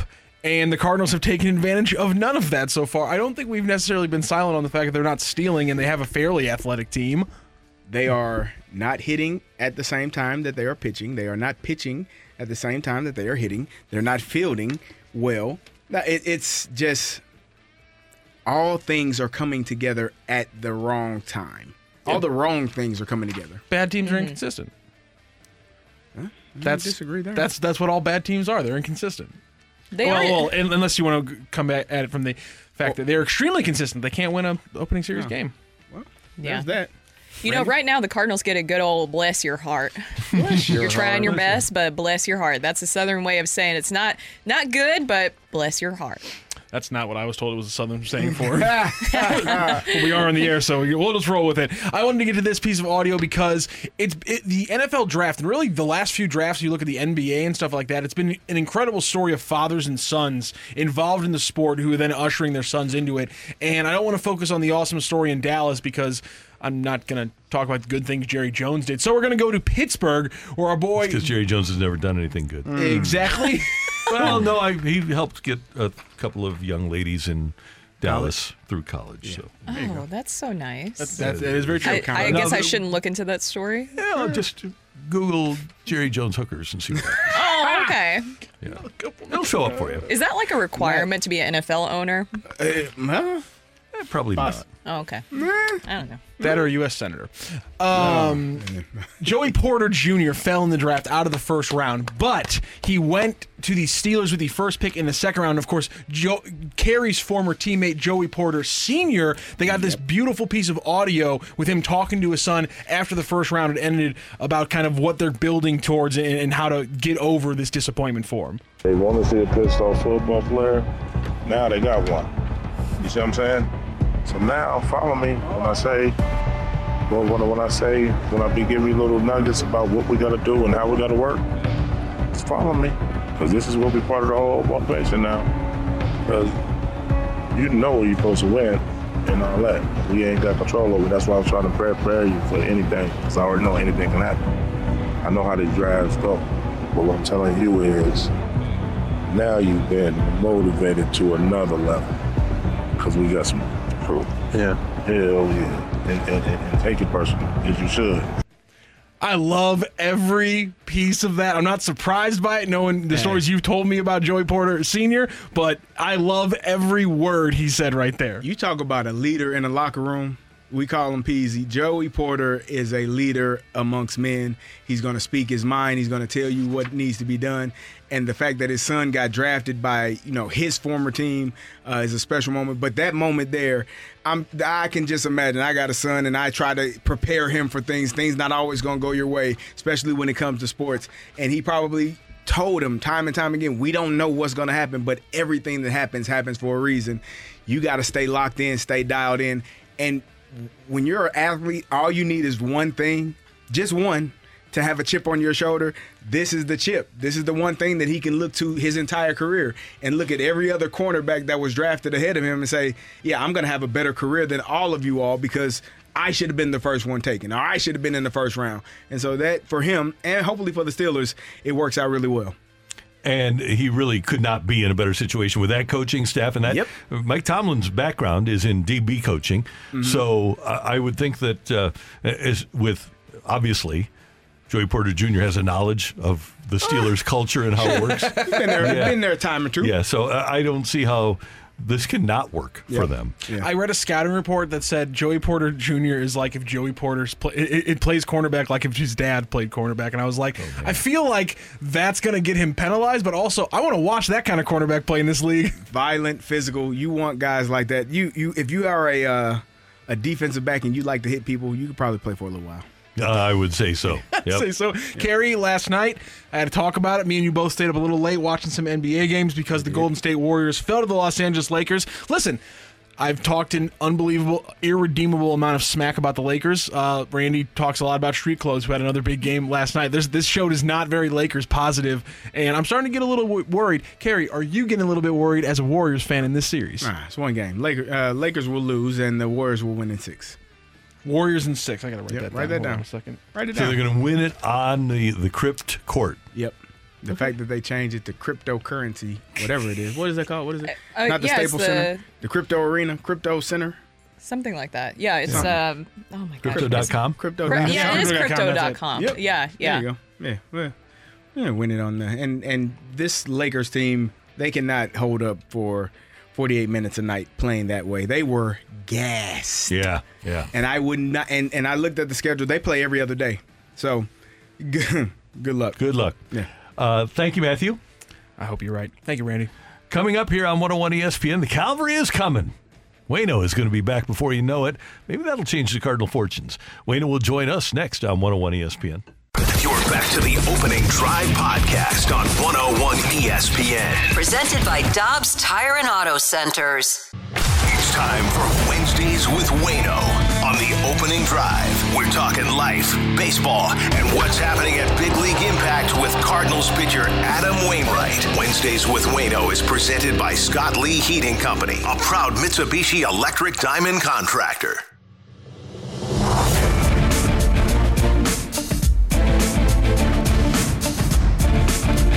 Awaiting a call from Adam Wainwright here on 101 ESPN. Just taking a look, guys. Do you know how the 2006 Cardinal season ended? No, do tell. Adam Wainwright. Well, I know how it ended. I struck thought you out meant the regular Brandon season. Inge to win the World Series. Well, I know the ending of it. I thought you meant the regular season ending. The Cardinals right now are 10-20. Okay. Between June 2nd and July 3rd of 2006, the Cardinals went 10-18. Okay. So you can have a stretch during a season which doesn't live up to your specifications and still find a way to be a championship baseball team. When they went on that 10-18 game stretch, Yes. 10-18, where were they at in the standings prior to having that slide that they had? At the start of that run, they were 5 games up in the division. Okay. At the conclusion of that run on July 3rd, they were tied for the division lead. Where are they at now? They are 10 games out of the division lead right now. It's not great. I really am intrigued by the Pittsburgh Pirates, who are playing great. I wonder if they're going to be right there, though, with the 1998 New York Yankees or the 2001 Seattle Mariners. I don't know if they're capable of playing that kind of ball. They are to this point. I don't know. I haven't seen them play enough to know if they're going to play 667 ball. I have another question. Who were the stars on that team? And what were their batting averages? Their OPS? Albert Pujols. Okay. You know what his OPS was? Pretty high. Okay. I can get it for you. Albert Pujols, Scott Rowland, who injured his shoulder that year. Okay. Obviously. And then you also had Jimmy Baseball. Jimmy Baseball. Edmonds. He was pretty good. Yeah, he was really good. Now, did those three perform particularly well throughout the entire? I mean, you were your superstars. No, Albert did. Albert had 149 or 137 RBIs, hit 49 home runs. Rowland had an OPS of 887, hit 22, drove in 95. Chris Duncan came up, was a key to that team, 22 homers, 43 RBIs. And Jimmy Baseball only played in 110 games, had 19 homers, 70 runs batted in. And the Cardinals had a big guy at the top of the rotation, going strong, in Chris Carpenter. He was 15-8 with a 3.09. So there were elements of that team that led you to believe they were capable of winning it all. Yeah, had some good players doing their job. Really, really good players. Yeah. As a matter of fact, you had a couple of Hall of Famers, right? Yeah. You did. We go now to the Celebrity Line, and it is Wednesdays with Waino. Adam Wainwright with us on 101 ESPN. Adam, Brooke Grimsley, Kerry Davis, Randy Carricker, good morning. How you doing? I'm doing all right. I'm sleepy, man. I'm a baseball player. It's early for me. We are getting you up early, and number one, we can't wait to see you back on the mound. How excited are you? I can't wait. I've feel like I've been out for 3 months watching teams struggle and not being able to do anything to help it, and plus I just love pitching. So my body feels awesome. I can't wait to get back out there. Adam, I always say this about you. You know it. You are relentlessly positive. How does the relentlessly positive Adam Wainwright make sense of this 10-20 record? Well, it doesn't make sense. Now going forward, that it's not about making sense anymore. It's about, recovering. And so, my message to the team yesterday was, if you look at the calendars through the years, there is a bad month every year. There just is, and this is don't get me wrong, this is a bad one. But in 2019, we had a stretch as bad as this, and we still won 91 games, and we still, went to the NLCS. I went back, I traced every year all the way back to 2006, and almost every single year you have a month similar to this. Maybe not quite like this, but there's a few that are, that we rebounded well from. So my message to them is, hey, listen, this is not something that we do to start a year ever. Like, we've never done this to start. But there is a month similar to this in every year. So, if you embrace that and you just take this as our bad month and you're going to play great baseball going forward, then that's the way to spin it. That's the only way we can spin it right now. I mean, what else can you do, Randy? So we're not giving up, and we're going to keep battling, and hopefully we come out of this thing, man. That's just the truth of it. We've put ourselves in a hole. We've put ourselves in a hole, and now we just have to build ourselves out of it. Adam, was there a little bit of a level of frustration for you just knowing how much the team was struggling and you not being able to be here to help out, whether it was with words or with your play? Yeah, and sometimes the role as a veteran player, especially father time like me in this game, sometimes the role is as much in the clubhouse as it is on the field, it was hard for me. They've been on the road so much that first month. It was hard for me on those 2 long road trips to not be there to help pick guys up and, give somebody a hug when they need it, or, smack somebody on the tail and tell them to get after it, when they need it. And I just wasn't able to. I was here, I was getting better. I was getting healthier and getting stronger and doing all the things I need to do. But I wasn't able to help the dudes out at all, except from afar. And that's, how it is, Kerry. It was, if you're not there with them, sometimes you can't give the same sort of talk. And you can't feel the clubhouse to really know what's going on. And so, it's just been frustrating for me, not being there and watching our team struggle, because we're at this great organization. We just have had so few months like that, especially to start. It's a bad start for us. We have not started like that since I've been here, but we have, like I said, we have had months like that, and we've rebounded. So the history's there. We just gotta believe we can do it. Well, tonight, your team will be facing, I would think it would be safe to say, a once-in-a-generation type talent in Shohei Ohtani. Have you admired just his game and the way that he goes about it? And also, do you get jealous sometimes that you wish you could go back out there and maybe hit a little bit like Shohei does? Oh, absolutely. Yeah, totally jealous and totally admire him. He's doing what my dream was, just to be that both ways type of player that can go, you're in football, you play offensive defense. You're kind of one of the studs out there in high school, and watching Deion Sanders play football and baseball growing up, and Bo Jackson doing that. And then, I was thinking when I was growing up, thinking, man, I'm gonna be able to hit and pitch. I'm gonna do this thing, and it's just harder, than you think. Especially when you get into the minor leagues and you don't hit. You're not given the chance to hit for 3 years. Then all of a sudden they're like, all right, go hit. And you've got 3 or 4 years off of doing that, and then you only really take it swings off of big league pitching once out of every 5 or 6 days. That's tough. That's tough, man. And the pitching's never been better than it is right now. The stuff is harder, nastier, breaking more. The relievers are all throwing 100. It's just really, really tough. Shoot, some of the starters are too. So it's just harder than ever. So to see what he's doing at the level he's doing it, I don't know if anyone could ever talk me out of thinking that he's the most valuable player in baseball right now. I just don't understand how anyone could be more when he's pitching at an elite level and he's hitting at an elite level. That is just, it's remarkable. It really is. As a veteran pitcher, do you ever kind of like go to the hitters and say like maybe what you kind of see with him, or like a pitcher like him, and maybe some advice? Do I give advice to Shohei? Is that what you're asking? Oh, me? no, just to the Cardinals hitters. Based off of Shohei? Yeah. No. Everybody is their own person. Everybody has their own skill set, and everybody, you just have to be the best at what you do. Now, you can't try to be Shohei Ohtani. I mean, he's the fastest guy on the field, throws the hardest on the field, hits the ball the farthest on the field and the hardest on the field. I mean, you just can't try to replicate that. You just have to be the best version of you. Hey, Adam, most of the guys that make it to the major leagues were the best guy on their team. They pitched and played shortstop or center field, right?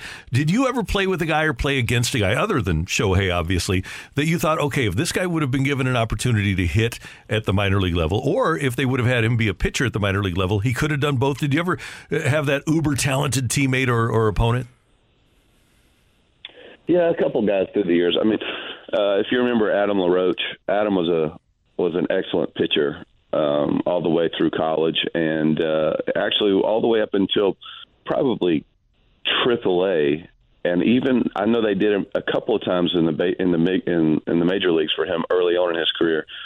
That he was throwing bullpens. He was throwing bullpens, and they were just keeping his arm in a spot where he could maybe do it, because he was sitting in the low 90s with a really good curveball and a good changeup left-handed, and he was a really good pitcher. The other guy that comes to mind, never played with him, only against him, was Micah Owings. And Micah was a pitcher with the Arizona Diamondbacks and Reds a couple years. But Micah came out of Georgia like me out of high school, and he set the record for home runs in high school. I think he hit 20 home runs his senior year of high school, and he won a Silver Slugger. I mean, one year I hit 290 with 2 home runs and didn't win the Silver Slugger because Micah hit 300 with 4 home runs.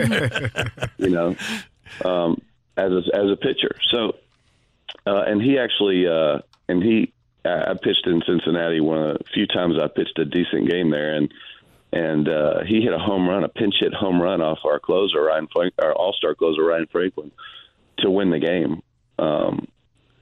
So that was kind of a bummer. But Micah I always felt like Micah was actually a better hitter than he was a pitcher. He pitched for, I don't know how many years, 5 or 6 years in the big leagues maybe. But I really think he could have been an everyday position player for a long time. He was in an everyday hitting group for the last year or two that he was a pitcher. I think he got Brad Thompson badly, too. That seems to be one of the ones that we gave BT trouble about, was Owings hitting and no disgrace when Owings hits a home run off of you. Adam, when you weren't pitching in high school, what position did you play? Outfield. I played outfield. My junior year, I tweaked my elbow a little bit. I played a lot of first base during summer ball and stuff, but I loved playing the outfield. One of the highlights of my life is we were playing against our big rivals, was East Cobb. The East Cobb travel team out of Atlanta. They go to all the national tournaments. They're one of the favorites every time. They have just a great program up there in Atlanta, and we're playing in a big tournament in Virginia, I think, and line drive to center, 1 out in the 9th inning, guy on third base. We're up by 1 run. Line drive to center. I'd come up and dive, make the catch, get up and throw the guy out at home to end the game. And I thought that was the moment I thought, you know what, I might be pretty good at this game. This is pretty fun. Adam, we know you've been doing your rehab starts and mending and getting back to the healthy side of things. Cardinal fans, myself included, are looking for some good news. Do you care to share any with us about when your date is for when you'll be returning? I think it gets announced today, so I don't want to take the buzz out of our manager's announcement. Okay, but I think it's coming up. I think it's coming up very soon. How about that? Feel free next time to share that news on the opening drive. We are all about breaking news here. So next time, we don't want anything to happen to you, but if some news comes up, feel free to share it with us first. You got it. I'll reach out to y'all directly. Wayno, I just had one last question for you. All week we've been remembering the legacy of Mike Shannon. Do you have any stories that you might want to share about how you're remembering Mike Shannon? Well, what I remember Mike as is more than, the main word that comes to mind is storyteller. And I think he was the storyteller for many people's lives when it came to listening to the radio. He could paint that picture so well, and you were sitting on the edge of your seat. A lot of times too, our clubhouse through the years would put Shannon's broadcast on in the clubhouse, just because so many people grew up listening to that. That was kind of Cardinal baseball to them, and we've been blessed over the years to have amazing voices like Danny Mack and now Chip and now and John Rooney, but Mike Shannon, I think everyone would agree, was sort of the voice of the Cardinals for the last 50 years, and certainly needs to be in the Hall of Fame. I don't really understand how he wasn't already in there, to be honest with you. He's a legendary voice. He's a legendary St. Louisan, and when he wasn't telling stories on the air, he was telling stories in the clubhouse. He was down there. Here we are, me and Red and Stan, and we're out and doing this. And when he's telling stories about being with Red and Stan Musial, you're pulling up a chair. And here we were, me and Gibby and Lou and like, man, I'm gonna go listen to that. That's what I want to hear. I want to hear those legendary stories. And he was chock full of them, man. It was always a pleasure to hear him telling stories, and just such a unique personality too. When you knew when he walked in the room, for a couple of reasons. You could smell him from coming from a mile away because it's alone.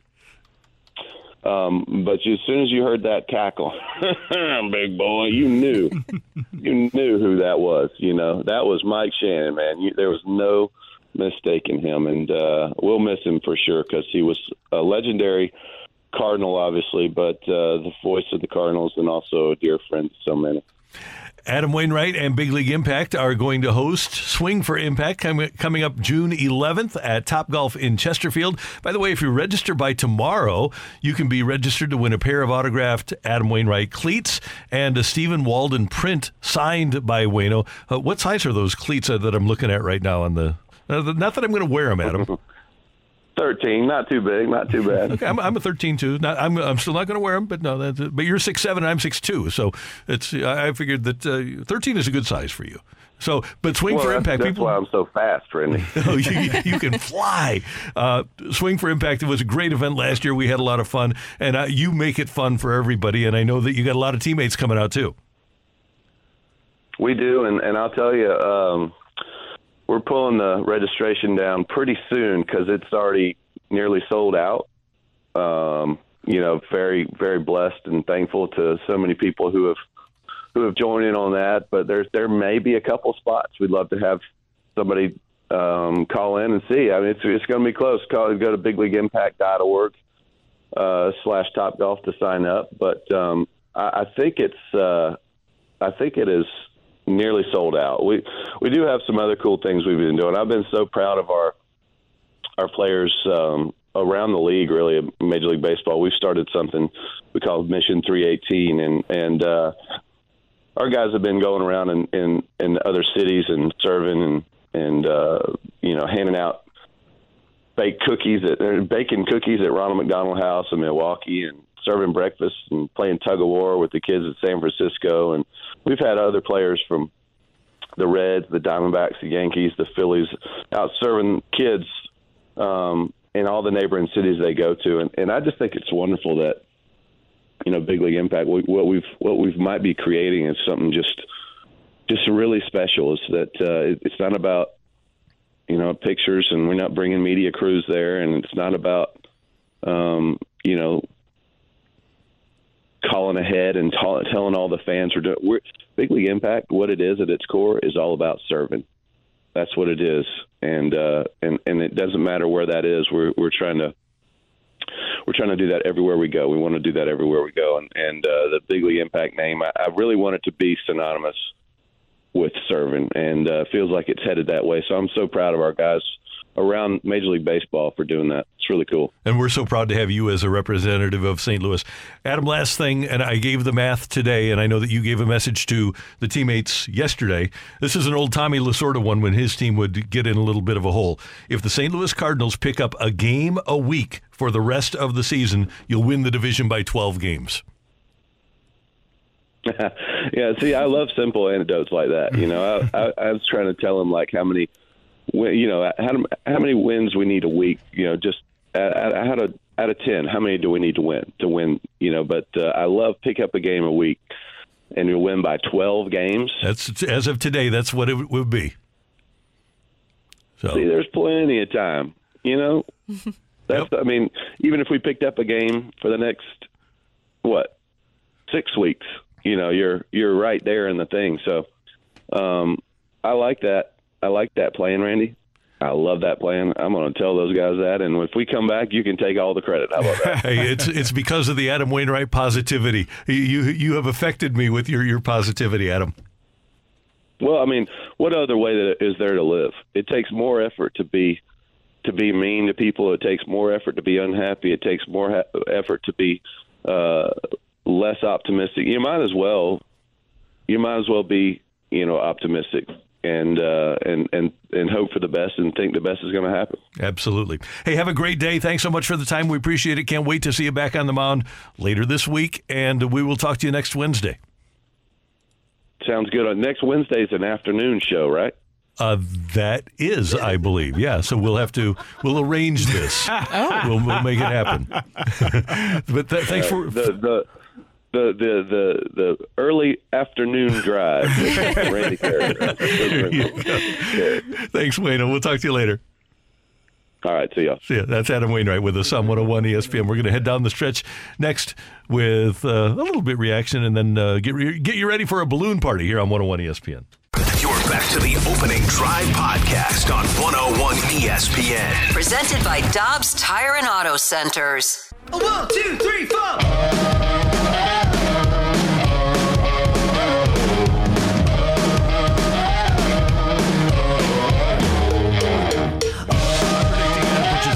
Against the Tigers. Okay. I like that. Yeah. That would be Montgomery start. Give him an extra day there. Randy, you had the opportunity to show Adam Wainwright or have him hear your country voice. Oh, yeah. We'll have to work on that next week. Okay. Practice makes perfect. He's a good old Georgia boy. He's the quintessential Southern gentleman. There you go. He's going to be honest about what he thinks, though. Going to tell you the truth, like we do.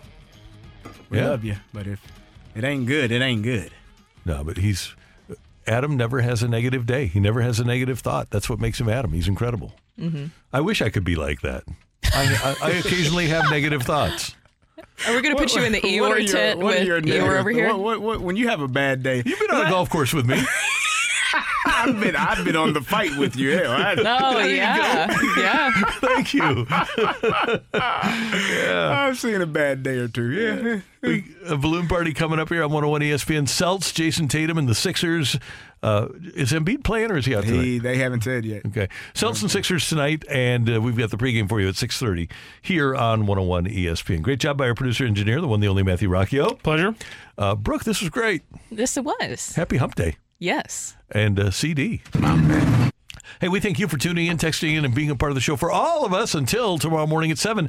Have a great day, St. Louis. That's right. You've been listening to the Opening Drive podcast on 101 ESPN and ESPN.com. Presented by Dobbs Tire and Auto Centers.